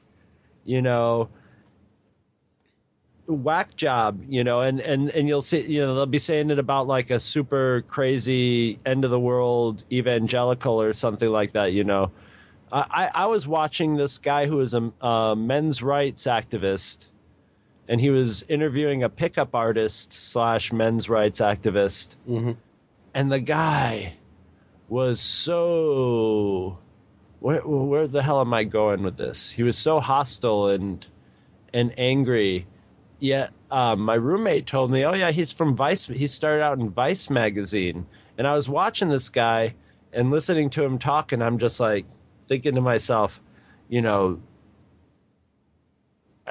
this guy's got to have just this weird fractured audience. What? Now I'm just splintering off away from what I had my original point on. I can't remember where I was going with it. Well, but one thing that does need to be said, this whole evolution of comedy thing, what Andy Kaufman... Oh, yes, yeah, that's it. I thought he was Andy. I was like, these guys can't be real, They cannot be real. The things they're saying have to be a character. It has to be a character. Ann Coulter's been accused of that, and I think to some level she is, I think she's perfected a character that makes her a lot of money, that she can take... maybe not like Andy Kaufman where it's a pure character where she might be even philosophically, completely 180 degrees from it, but she's taken her philosophy and built it up into wrestling terms and equals a lot of money. And she might be a person like me who doesn't give a fuck if everybody in the world hates her. Well, I think she's astute enough to understand that when you come right down to it, all press is good press, but I guess as far as like the evolution of comedy is concerned, it needs to be said, because I think this is something that I think people either they never knew or I don't know if they completely appreciate. But what Andy Kaufman inherited was laugh-in. Yeah. What he and arguably SNL gave us is this sort of irreverent sort of YouTube type of humor that we've sort of progressed into. And I think that sometimes it truly is a little bit mean-spirited, where these people, they're not even trying to tell jokes. They're just being assholes. And well, yeah, they don't quite understand it. They see it and they see the form of it, but they don't quite understand the reason behind it. And like the fat chicks it comes off mean or just very superficial or mocking. So they'll be like those guys. Have you ever seen the Tim and Eric Awesome Show? Yeah, a little bit, yes. It's alternately awesome to me because they will take these awkward people from public domain and, get them a paycheck doing stuff like this. But there's times, and I don't doubt that like they've gotten to know these guys and probably like really like them in like a Howard Stern and his Whack Pack type thing, where I think Howard Stern really respects those people. But the presentation of it sometimes is just dangerously close, and it might not even be because of the way the people who made it feel, but I'm thinking the masses of the people who watch the show is more of a sneering type of like, oh God, look at these awkward dummies who made their crappy TV show on public access, whereas Tim and Eric might be thinking, look at these totally wonderful, quirky people who like had enough get up and go to actually make their crazy thing come to life and stick to it, and now we'll give them, a little bit of a forum so more people can see them. It was sort of the way I felt when Daniel Johnson would tour, that half the audience was sort of, and definitely Wesley Willis, where... And probably part of the reason that Dave Chappelle stopped doing the Chappelle show is he thought a lot of his audience was laughing at a lot of the racial jokes, not in the way that he meant them to. They weren't getting the irony or the satire in them. So you know, the Andy Kaufman-ness is, I wish everybody totally understood it and perfected their manner of using it, but you're always going to get people who just get the superficial aspects of it. What I wonder about is how many people are there out there who are Andy Kaufman followers that you're never going to know. They might not even be celebrities.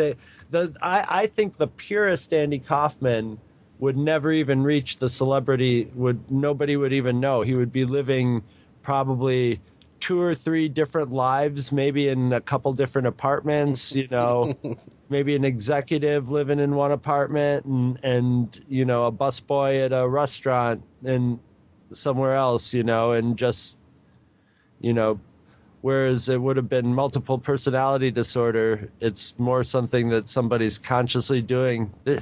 I'd like to think there's got to be someone out there doing that, if not Andy Kaufman.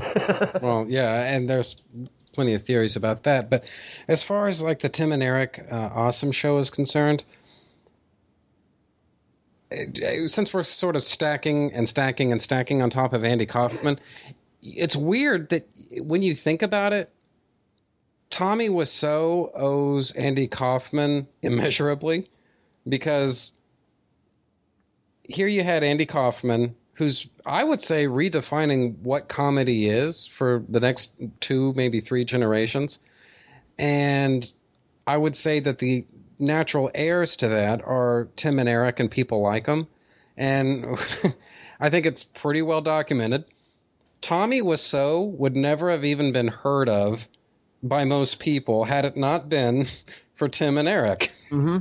And that horrible, horrible, fucking terrible movie that he made, that he probably intended to be like a real showcase of his directing skills. That movie was, I look at that, when I watched that movie, I was like, this is his passion play. This is the story from Tony Wiseau's weird ass, fucked up, fucking narcissistic view of men and women and what women should be like. And this is him writing. He was like, I want to make a movie. Someone was like, well, write about something important that happened to you and make it into a movie, or, you know, and he was like, I'm going to write about this girl who screwed me over.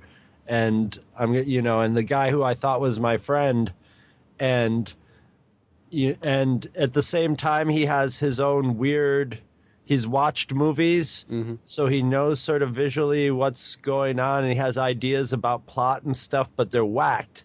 But they're his ideas of it, and so, I mean, as someone who's never made a full-length movie in my life, I always put Tommy Wiseau as a filmmaker, you know, up in the stratosphere above me, because he's way up in the stratosphere above me, because he has a full-length movie that a lot of people have seen and still are watching and I'll watch it again. And there's a certain amount of like snicker to it. But at the same time, I'm fascinated with that's somebody's vision, and the awkwardness of it actually gives you insight into the director more so than a crappy horror movie would. It still could happen with a really bad horror movie or anything, but at the same time, you're learning more about Wiseau watching The Room than you are about the characters in The Room or anything. You're learning about what he thinks, you know, a writer should do when you write a script.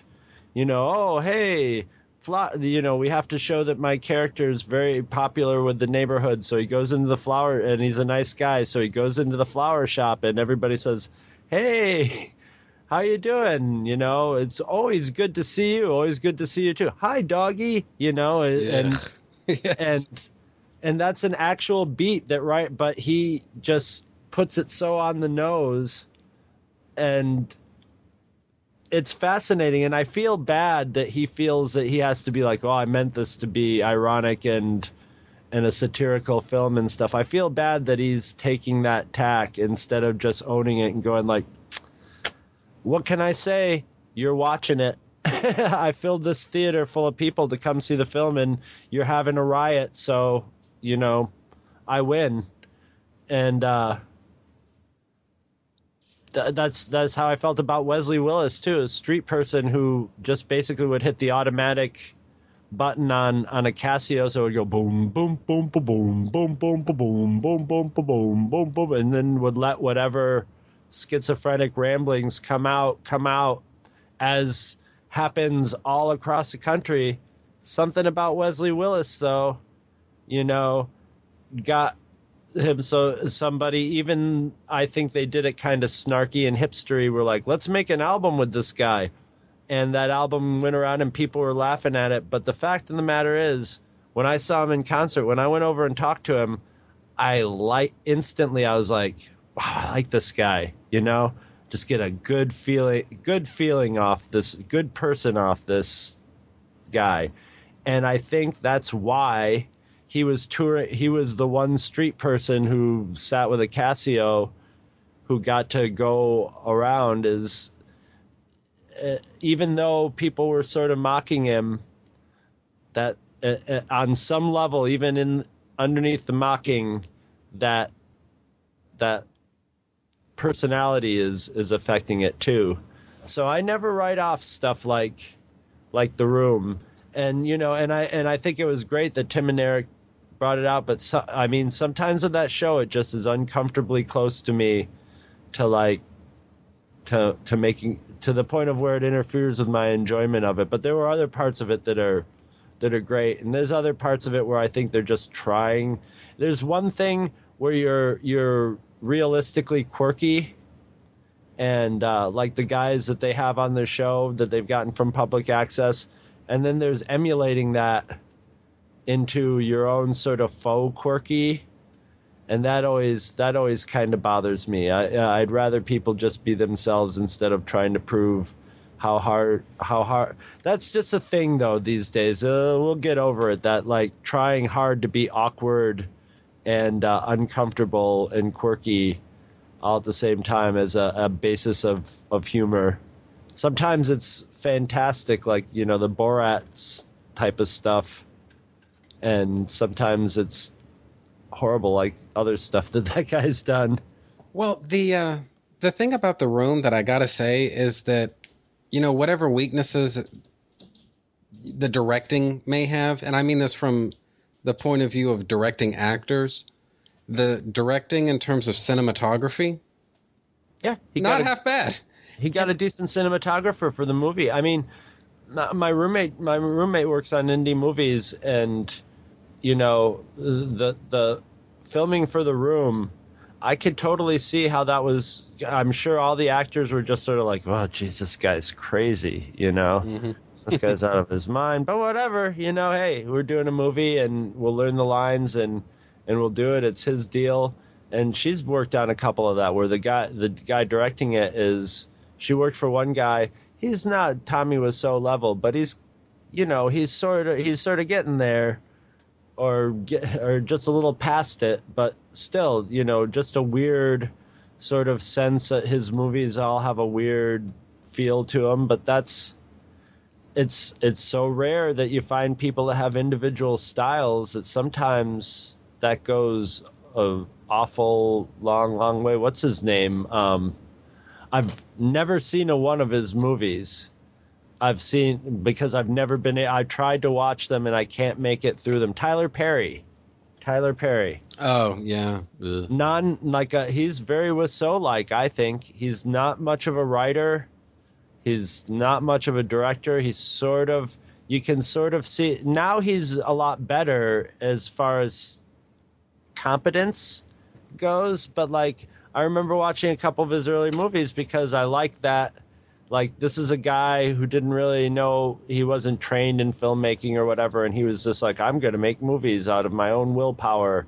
And so you have these awkward sort of things that shouldn't work, yet people are going nuts over it. And I watched it, and I was just like, I saw that happening, but it wasn't doing it for me. I was just like, I can't watch any more of this. This is just too horrible. But when I see clips and stuff from his recent stuff, he's learned the technique and the physical stuff of filming a movie a lot more. He's gotten better at, he's working with real actors and actresses who can make up for a lot of slack, and he's probably learned how to work with them. But you gotta sort of admire that, because he's his own thing. People are gonna go, that's a Tyler Perry movie right there. Well, I'm a little bit of a believer in the auteur theory of filmmaking, where the writer-director will sort of craft, whether he intends to or not, he'll actually craft his world. And I think maybe one of the worst examples of, or maybe one of the best, but certainly one of the most horrifying examples of how that can go just horribly, horribly wrong is none other than Tommy Wiseau. But if you think about it, it's not like he's alone in all of that. I mean, I would put M. Night Shyamalan Ding Dong into that same category, where he had a couple of decent movies. I'm apparently the only one in the room that liked The Village. But every single movie I've ever seen, every single other movie of his that I've ever seen, it's this. The Village really was before he went into like incompetence stage, to where I was seriously wondering what happened to his competence, where they were comparing him to Hitchcock. Yeah, what the hell happened to that? Yeah, where's the guy that directed Signs? I want him back, or The Sixth Sense. Let's bring that guy, Sixth Sense, Unbreakable, and Signs were all, I was just like, all right, this guy is he's not going to be perfect, but he's going to churn out some good genre stuff that has a little extra meat on it without too much meat on it. He's got sort of his religious angle that he likes to bring into it, which I always thought kind of added to the feel of his movies. And then everything just went off the rails, and it was almost like the reverse of a Tyler Perry, where he's degrading into this guy who's not really sure how movies work. And I've heard great things at the very beginning of his new movie, that it was, a horror comedy that was sort of along the Evil Dead Part 2, Dead by Dawn type of mold. And where it's sort of sobered out into, like, the first 3/4 of the movie are very ordinary and dumb, and then the last act, sort of from everybody, the last act is off the rails fun and hilarious. But it sounds like maybe he had a clunker and was like, I'm going to edit the end of this for comedy because there's no other way to do it, Yeah. So. And I don't know. I mean, my impression of this guy is that he is so consumed by his own bullshit and his own ego that I don't think he knows up from down anymore. And have you ever seen the meta documentary that when The Village came out, it was like the secret life of, or the, M. Night Shyamalan, the Ding Dong revealed. And it was a fake a documentary crew were like, we're going to interview him and stuff. And they show up at the set of The Village, and it's, it's a normal, they're interviewing the actors and stuff, but they're trying to get a hold of Shyamalan, and will only talk to him at certain times. And then they go to his house, and there's all these weird, like, gothy teenage boys hanging around, and they're like, you don't know, Shyamalan's connected to the other side. And they start taking you to a secret website where all the M. Night Shyamalan followers talk, and there's different levels of them, and the people can supernaturally tell what the filmmakers are doing in the room, that sort of thing. And it's just so, but it's all, by the time you get to the end of it, it's all centered around, how brilliant and mysterious M. Night Shyamalan is, but it's so heavy-handed and obvious that it's just, that was when I was like, oh my God, this guy, he just got too much praise heaped on him in those first 3 movies, and he was too young, and now he believes it. And he's in that Kanye West, I'm a genius / God mode. And at least Kanye West is able to maintain whatever level of quality it is that endears him to the people who buy his records. But I mean, like, I think Shyamalan Ding Dong's last movie was before his new one, The Visit, was After Earth. and they didn't even advertise it as one of his movies. It was just like, we got, you know, I remember watching it as a possible Media Masochist on a bootleg that I download, and it wasn't bad enough wasn't a good movie, but it wasn't bad enough to be like Media Masochist.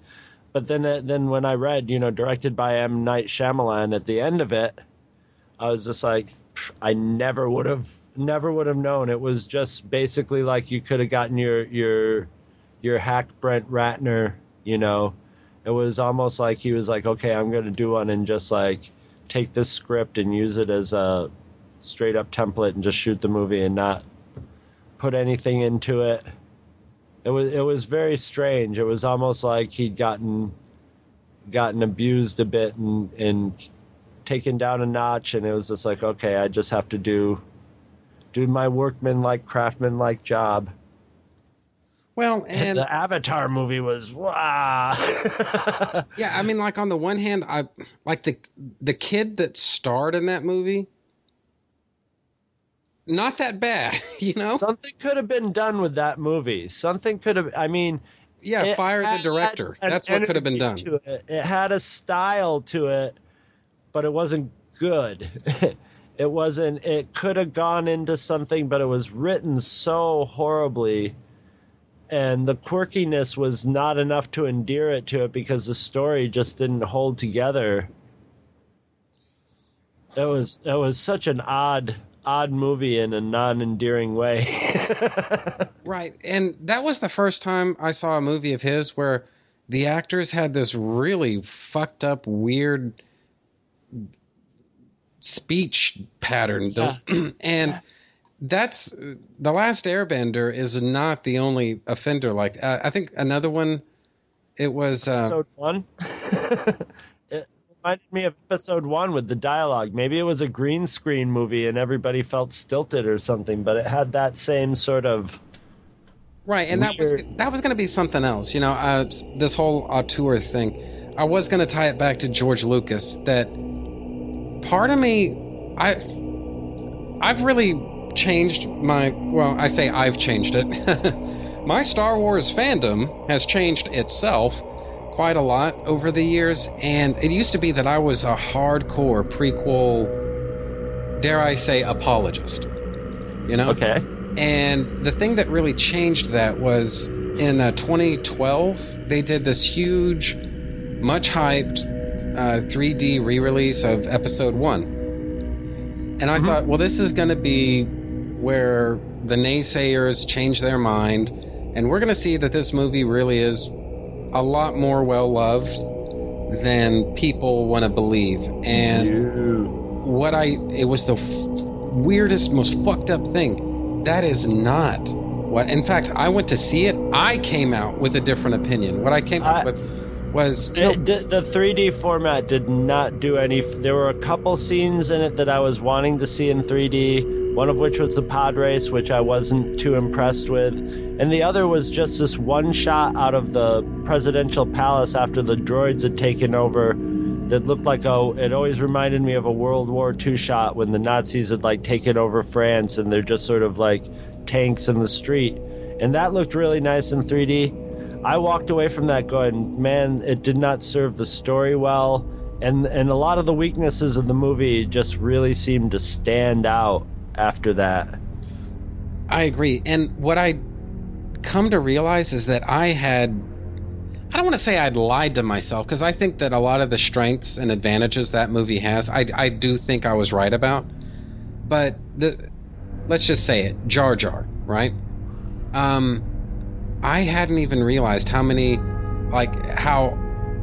I would watch that movie, I would instinctively skip any scene that he played a major part in, because he really is that fucking annoying. Now, it doesn't matter that I believe Lucas actually did that on purpose. That doesn't change anything. Right. It just means that he knew this character was annoying and he thought people would be able to see the point he was making. Well, no. And that doesn't even if there was a point that was being served there, it still doesn't matter, because you know what? The character's fucking annoying. Right. And so Anyway, so that was sort of he needed Spielberg to develop that character to give it the real appeal to. Although Jar Jar did have appeal to kids. Now, when I look back though at the prequels, enough time has passed since they came out, especially Episode 1. I watch Episode 1 and I'm like, this movie's almost 20 years old. Yeah. We're getting there. It's reached when I watch the pod race, the beats of it and the sound effects and the music and the story are ingrained in my head like any other Star Wars movie. And then there's just the pangs where a sharp stick gets poked in your eye, which is Jar Jar and a few other scenes where the acting's really awkward and it takes you out of it. But I've seen it so many times, it's become part of my Star Wars consciousness that I enjoy watching any of the prequels. I think with the 3D is huge. I don't know what he was thinking with not releasing Star Wars first. It's just what he should have done. That's what people really wanted to see. And if you were going to do it Episode 1 first, then you better put them out 3 months apart, or something like that, instead of like a year apart like he was saying. So it's like, I don't want to wait 4 years to see Star Wars in 3D. I'm really curious actually to see Empire in 3D, but you can't start with Empire. No, you can't. So, but still, just out of curiosity and having Star Wars be so ingrained in my mind, frame by frame, that seeing it in 3D would be at least interesting, the most interesting of all to me. And I would, I would have been in the theater with bells on when in this, and also Star Wars was not filmed digitally like Episode 1. It's not good. Episode 1 just had the feel of any typically retro 3D digital movie. It just didn't really do. After the initial first couple minutes of like, well, that's kind of cool, it was gone, and you were just watching Episode 1 again. Yeah, and that sort of led I don't know, basically it kicked off a sort of dark night of the soul for me as a Star Wars fan. And what I came away thinking, look, I was already on board with the original Unaltered trilogy. They did a re-release of that back in 2006. And I realized, you know what? These are actually the superior versions of those movies. They're actually better than the special editions. Sure. And, it's. I think the only way you can truly make that argument is whenever you actually do take the time to sit down and pay close attention to the Unaltered trilogy. If you basically just try to envision the special edition just less special, it doesn't work. You actually need to watch the original versions of the movies. And yeah, there are moments when things are kind of held together with chewing gum and popsicle sticks. But when you move away from that, I mean, the insanity of making those movies when they were made, that alone is enough to win me over. But the Phantom Menace re-release, what that succeeded in doing was getting me to take a fresh look at the prequels and realize, you know what? I think the naysayers were right after all, because of this, and these things that were going on. And, you can cut together one hell of a trailer out of those movies, but making the movies themselves, I'm actually starting to think that, you know what? The prequels are actually better off left to your imagination. The prequels, you can make the argument that you didn't even have to have Episode 1. You could have stretched Episode 2 and 3 into a longer trilogy. And maybe been better for it. Yeah, you didn't really get much of anything except introduction of characters in Episode 1 that all could have been introduced within 15 minutes as young, basically the mistake was starting out with Anakin as a little kid. And when it comes down to it, and a lot of my favorite artists are like this, they're not although my favorite artists, some of my favorite artists have a lot of instinct to them. I don't think George Lucas is much instinct. He's intellectual. So when he comes up, yeah. And with Star Wars,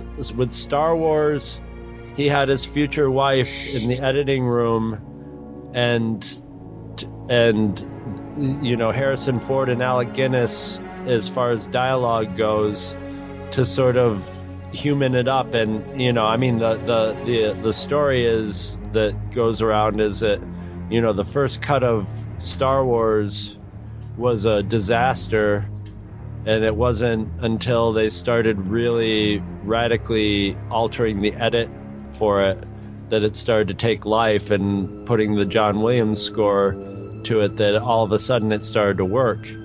Editing it to that, and put it, which was not George Lucas doing that, and you can see in the prequels, since it wasn't as, and Empire and Jedi, boom, different director. He did them more as and Star Wars too was more of a collaborative effort because it just had to be to get it done. But when you had him as the sole head, auteur of the prequels, then you get a lot of things that are ideas, and they may not artistically be pulled off that well, but I did a lot of in the prequels when my friends and I first would see it, all my geek friends and I, and be discussing it. We did a lot of, I could see what he was doing there. I could see what he wanted to do there. I could see what he's doing with this, and I could see why he's putting this in, because he wants to do this later. But it's still, all that's well and good, doesn't always make for a better movie, though. It doesn't always do something for the flow of your movie. Episode 1 has one of the weirdest flows of any movie I've ever seen in my life, the way it's structured. And he was also like, I'm interested in this idea with the structure and the script, so I'm going to try to do this. So it's almost like you're seeing some stuff that's visionary as far as visuals go, but everything else is sort of intellectual. So it lacks a little bit of life. And that's why I have higher hopes for the new ones coming out.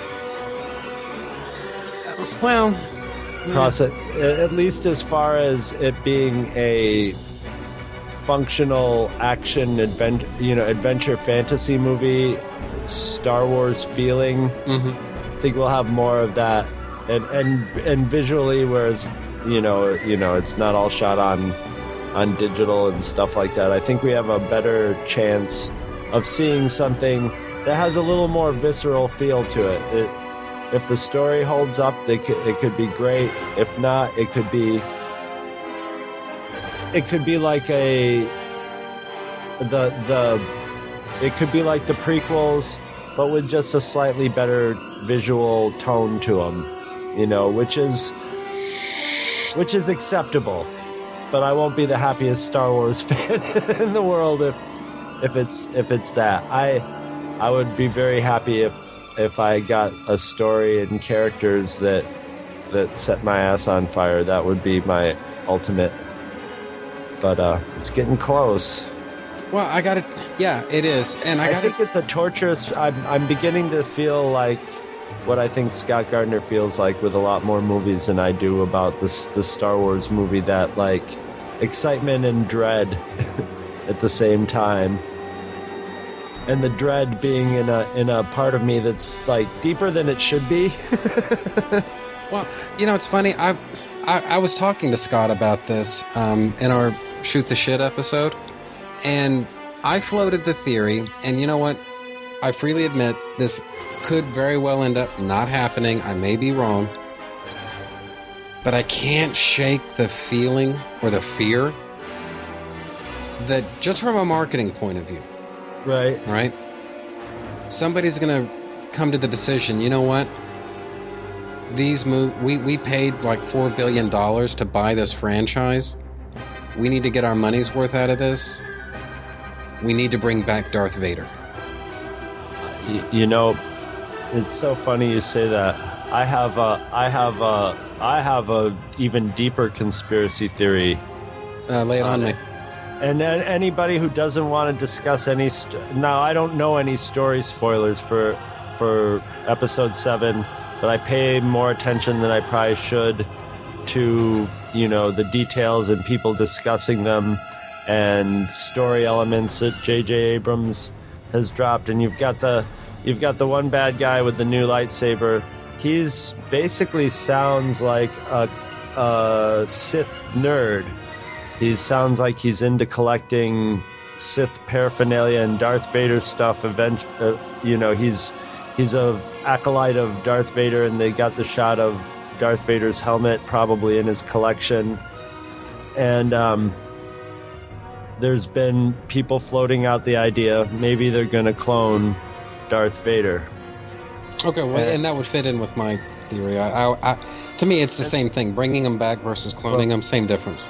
Well, and here's where my conspiracy theory all came together for me. Is I was in a craft store, just walking around, and every store I was going into stores that my roommate was shopping for, like Old Navy, where I don't buy new clothes at like Old Navy, but I know that I can go to certain part of the stores and see where the Star Wars and superhero clothing's looking like, you know.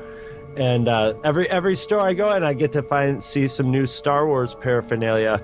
And we were in a craft store, and then I found all these Episode 7 coloring books, which have nothing story-wise in them, but have all, like, they have this one character that looks like it's a cobbled-together C-3PO and battle droid. That I'm like, I've never seen a picture of that, and I'm like, ooh, I'm getting some info. But they had a Star Wars paint set, you know, with paints and crayons inside of it in a box. And the picture on the box was a Empire Strikes Back. It's a painted picture of the scene in The Empire Strikes Back where Vader and Luke are fighting, you know, in Cloud City in front of the big round TIE Fighter-like window. Except in the picture, you know, they're not in a pose to be fighting with each other. They look like they were either just fighting each other, and you walked into the room and was like, "Hey guys, the pizza's here," and then they both turn and look at you like, "What the fuck are you doing here?" You know, it actually looks like they're both facing forward with their lightsabers out to confront a common foe. And then I was thinking, if they clone Darth Vader, who are they cloning? Darth Vader or Anakin? You could end up with a Darth Vader. And the thing about it is, why are you gonna, if you clone him, how are you gonna, you know, he's not gonna have to be in his respirator suit. He could just be a full-grown Anakin or whatever. But yeah, it's not as iconic, is it? No, it's not. That's not the moneymaker Darth Vader that you, in conspiracy theory Disneyland, that you would want. You would want him in his suit, you know. But I mean, imagine how profitable a good guy Darth Vader is, as far as a character in a Star Wars movie. I mean, if you brought him back as a bad guy, that would be lame, if you ask me, in my opinion. You would have to bring him back with a twist to where he's good. And a good guy, Darth Vader, oh my God, you know, that would be so appealing to little kids. You know, he went bad, good, bad, and now he's back.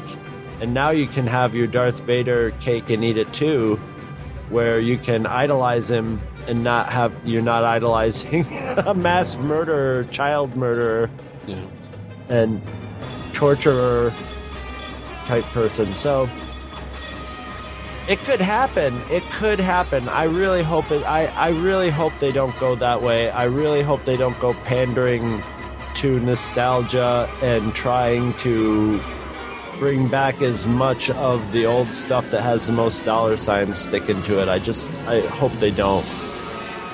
I really hope that they're, and you know, I'm interested in these new characters. So if these new characters are good, then, you know, that's I'm hoping that they're thinking, if we get enough creative people, we can create new characters to market and stuff that would be just as popular as Darth Vader, which ain't gonna happen, but you can get close.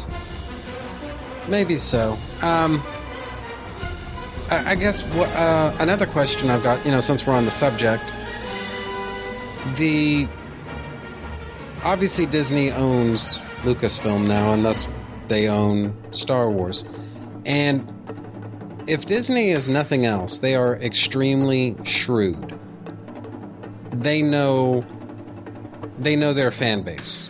Mm-hmm. They have to, or else why would they have bought and paid so much money for all this stuff in the first place? So that's my way of framing my question. What do you think the odds are that we know that they've rebooted the EU, and I'm neither for that nor against that. I accept it. Truth be told, I don't give a shit. What do you think the odds are, though, that they're going to reboot the prequels? Someday they're just going to come back and maybe do prequels of their own and just pretend that episodes 1, 2, and 3 don't exist. I don't think that'll happen. I think the prequels will eventually not have the scandal attached to them that they have attached to them now, that they'll just be accepted as iconic. The cheesiness of it will be written off as the cheesiness inherent in that time period of filmmaking that makes it a late 90s, early turn of the century movie, or early aught movie, or whatever the hell you would call them. But I think they will. The thing about them is, the thing about Star Wars movies is you have people watching them from. I call it the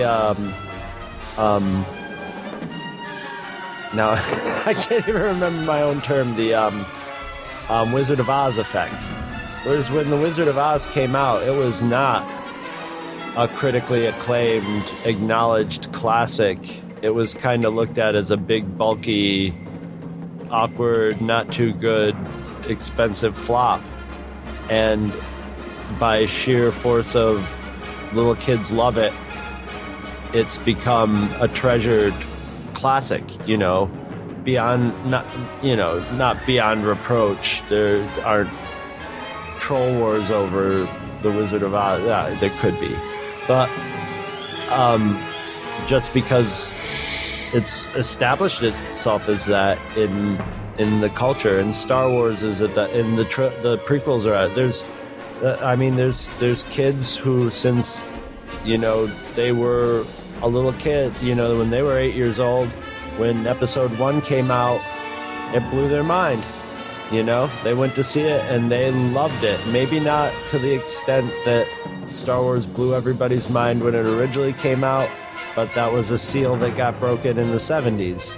So, it ain't good. It gets broken by something else some other time. It's not going to be Star Wars again unless some miracle happens. That's just lightning strikes. But, those kids that started out watching Episode 1, 8 years old, they weren't worried about Jar Jar being cheesy. They didn't notice Jake Lloyd's wooden acting. They were down with it, although I'm sure there were boring parts for them. But still, and then it's on TV all the time. They've seen it a bunch of times. It will become the lore. There may be some point in the future where reboots could happen. I don't know, though. Disney's got a lot of, maybe it's because I'm old enough to remember the time period where Disney did not have their shit together at all, and it sort of lost track of how, that Norman Rockwell aspect of it cuts both ways, but at the same time it also makes them say, we want to be a little cut above everything else as far as storyline goes.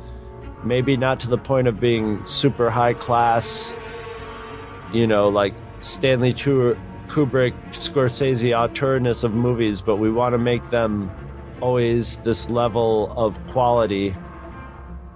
Okay. So I think Star Wars is in probably the best hands that you could potentially put it into. Myself, I wish the copyright had expired and that you had a wild, wild west of 900,000 terrible fan films getting made, but then every once in a while you could get somebody like a, you know, Del Toro who could sell a Star Wars movie to the studios, and you would get something really good, you know, without the limitations of, you know, just somebody who's a authentic Star Wars fan.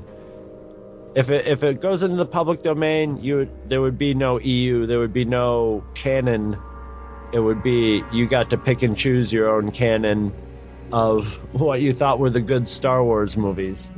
That's where I would wish it would be in my ideal universe, to where I could just get together with a bunch of my friends and write a Star Wars comic or Star Wars movie and put them out and let it, you know, let the people judge what is real Star Wars and not to them.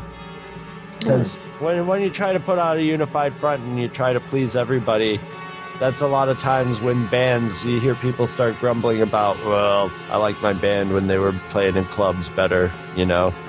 Now they have to please 50,000 people, so they have to be a little more. And I think Star Wars is going to get a little level of that, but if Star Wars Rebel is anything to judge by, it's got a little bit of Disney to it, and like the voice acting and stuff, but it's good. There's moments in it that are really, really good, and I think that's because Disney realizes that it has to be that way. It can't just be too generic. All right, well, fair enough. I at least wanted to ask you about it, and I mean, honestly, I think it's actually going to fit in, you know, your comments and our general discussion here. I think it's actually going to fit in pretty well with last week's episode with Gardner. So, because he and I actually he made different points, but we had a kind of similar discussion about Star Wars. Not so much the other things you and I have discussed, but that. So, well, about 2.5 hours, not bad at all. Not bad. So why don't you tell everybody where it is they can find you? Well, I am at twotruefreaks.com, and when I say I mean me and like 35 other people. We got a whole network of podcasts. I usually do the monthly Mondays. It's been a while, but, you know, you can see me lately on Garage Sale Gloat and the Vault of Starling Monster Horror Tales of Terror and Here with Trentus. That's at twotruefreaks.com. And most importantly, that's where our Amazon link lives. So if you buy stuff from Amazon, go use that link, because that's what's paying basically our infrastructure for Two True Freaks, that we're hanging all these important podcasts on, socially and politically relevant and important podcasts that you need to listen to in order to stay relevant. Yes, indeed. And you recently added J. David Weeder's Dave's Daredevil podcast into the mix, so that's awesome. It's awesome to add that podcast because I love the idea. I'm a big Daredevil fan, so I'm all for that. But it's also great to add J. David Weeder because he's a great guy. I actually got to meet him just before he joined up at EternalCon, and I think I spent a little more time with J. David Weeder than anybody else because we were the cigarette smokers of the group. So we got to spend a little more alone time than anybody else because we'd be outside the hotel having a cigarette, and sometimes I would be having alternate cigarettes, and he got to watch all that attracted. But I really enjoyed meeting him, and we had a lot of really good conversations. So it's really good to have him in the Two True Freaks fold. Agreed. In our fold, spindle, and mutilate. Couldn't agree more. So now, first up, thank you so much for joining in this week. We talked about a lot more than just Halloween, but you know what? Nothing wrong with that. I think what our if we have any super fan listeners out there who want to contribute to the shows, I think these shows, like, ostensibly a Halloween show that just basically fragments off. I think it would be fun to, although I'm too lazy to do it myself, to see a flowchart crafted of one of these. It would be great to have a flowchart for one of these shows as like the picture that goes along with it, so people can follow along with the topics, you know, so you can get to how we got from Trump to episode 1 3D. All right. Well, roadmap does one take to get there? Yeah, you could never plan it that way, but damned if that's not how it turned out. So now, for those of you who don't know, it's already been decided between me and Honeywell that when we finally reconvene for the next Big Book Report, we're going to be talking about the Big Book of Thugs. So, Thug life, baby. Yeah, the way I look at it is, Honeywell didn't choose the thug life. The thug life chose Honeywell. You're right. You're born into it. Yeah, pretty much. And so, I figured if nothing else, this would be a good opportunity for you to tell us about your experiences on the streets and, just living that hardcore thug lifestyle. I will. I'll be bringing a big dose of reality to that show. But and keeping it there. That's going to be in, I guess, 2 months' time, so 8 weeks. So just keep an ear out for that. That's going to, the way that it is right now, that's scheduled for December the 8th of 2015, so keep an eye out for that. But I think that's pretty much it for this week, so bye, everybody. I will see you next week. Hallelujah. We are out. Wow, that was a close, yeah.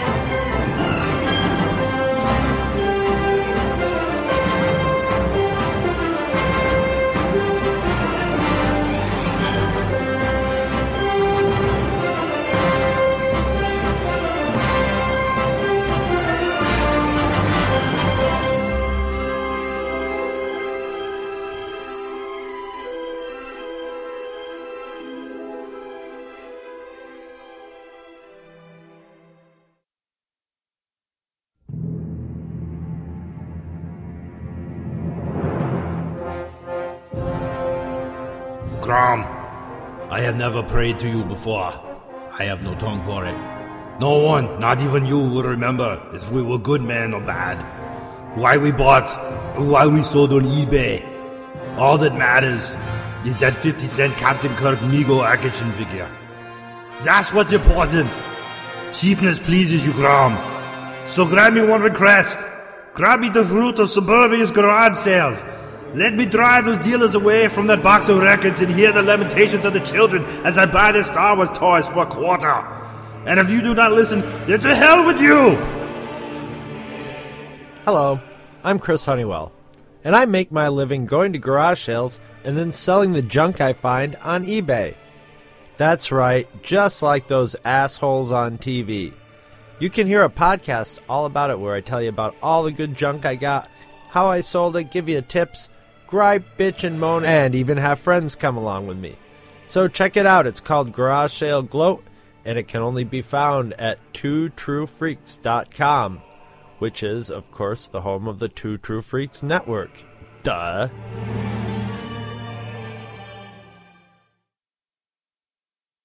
When you think of podcasts about religion, you probably think of this.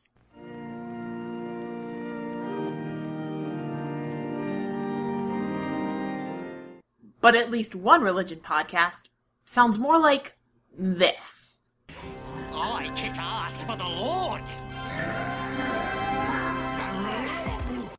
Dorkness to Light is a relatively geeky production in which Alan and Emily discuss topics of faith, religion, and spirituality. but we do so through the lens of pop culture, like movies, TV, and comic books, because we're nerds. Our primary focus will be on Christianity, because that's what we know best. But all religious content is on the table. Well, think about it, Scully, from vampirism to Catholicism. This is an occasional cast, to be recorded and released as the mood strikes, with topics ranging from in-depth reviews to personal rants about some small aspect of theology or church history, because we're theological nerds. If these topics interest you, check out dorknesstolight.blogspot.com for our more regular content. Or dorknesstolight.tumblr.com for our more irregular content. Memes and puns, mostly. My bad. Dorkness to Light. Often irreverent, rarely sacrilegious.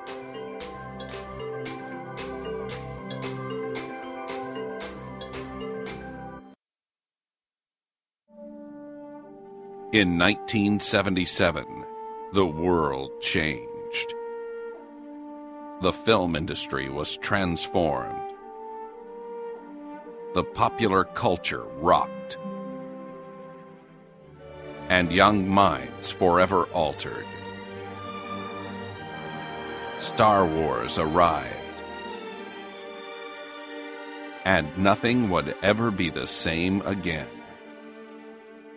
Though everyone wasn't affected in the same way, everyone was affected. This is My Star Wars Story.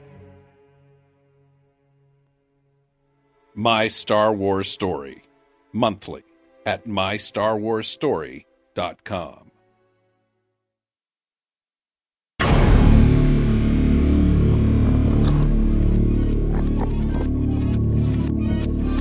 Okay, so I think that's just about the end of that.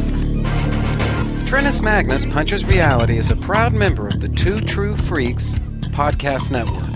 You can find the home for Trennis Magnus Punches Reality at twotruefreaks.com, which is spelled TWOTRUEFREAKS.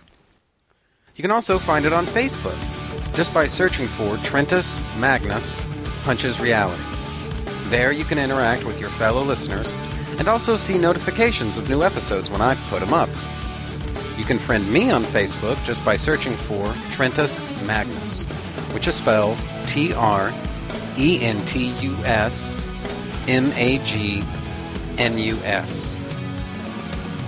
You can email me and my parole officer at trentismagnus@gmail.com. Do you have a suggestion for a topic? Feel free to email me, and I might consider thinking about the possibility of potentially discussing whatever you have in mind someday. And that's a promise. Did you know? You can sponsor any episode of this or any other of your favorite Two True Freaks affiliated shows. That's right. Simply click the PayPal link, donate any amount at all, tell us which show you're choosing, and what message, if any, you'd like us to read on your behalf, and you will be an official sponsor of that show's very next episode, with your message read in the show's opener. It's that easy, and there's no minimum donation. Be a show sponsor today. If you shop at Amazon.com, please consider using the link at twotruefreaks.com to shop there. If you use this link to go to Amazon and then you shop, Two True Freaks gets a cut of what you buy. It doesn't cost you anything extra, and it really helps the freaks out. You get to shop as usual and help out the Two True Freaks at the same time. Do you have a podcast of your own? If so, why not record a promo for me to play on my show? It's quick, easy, and can help you spread the word about your show. I'm always looking for more promos to play. Keep it fairly short, and yours could be next. My promos can be found at this show's homepage for those interested. Just look for the promos section. The contents of this podcast are fictitious, hypothetical, and probably completely unnecessary.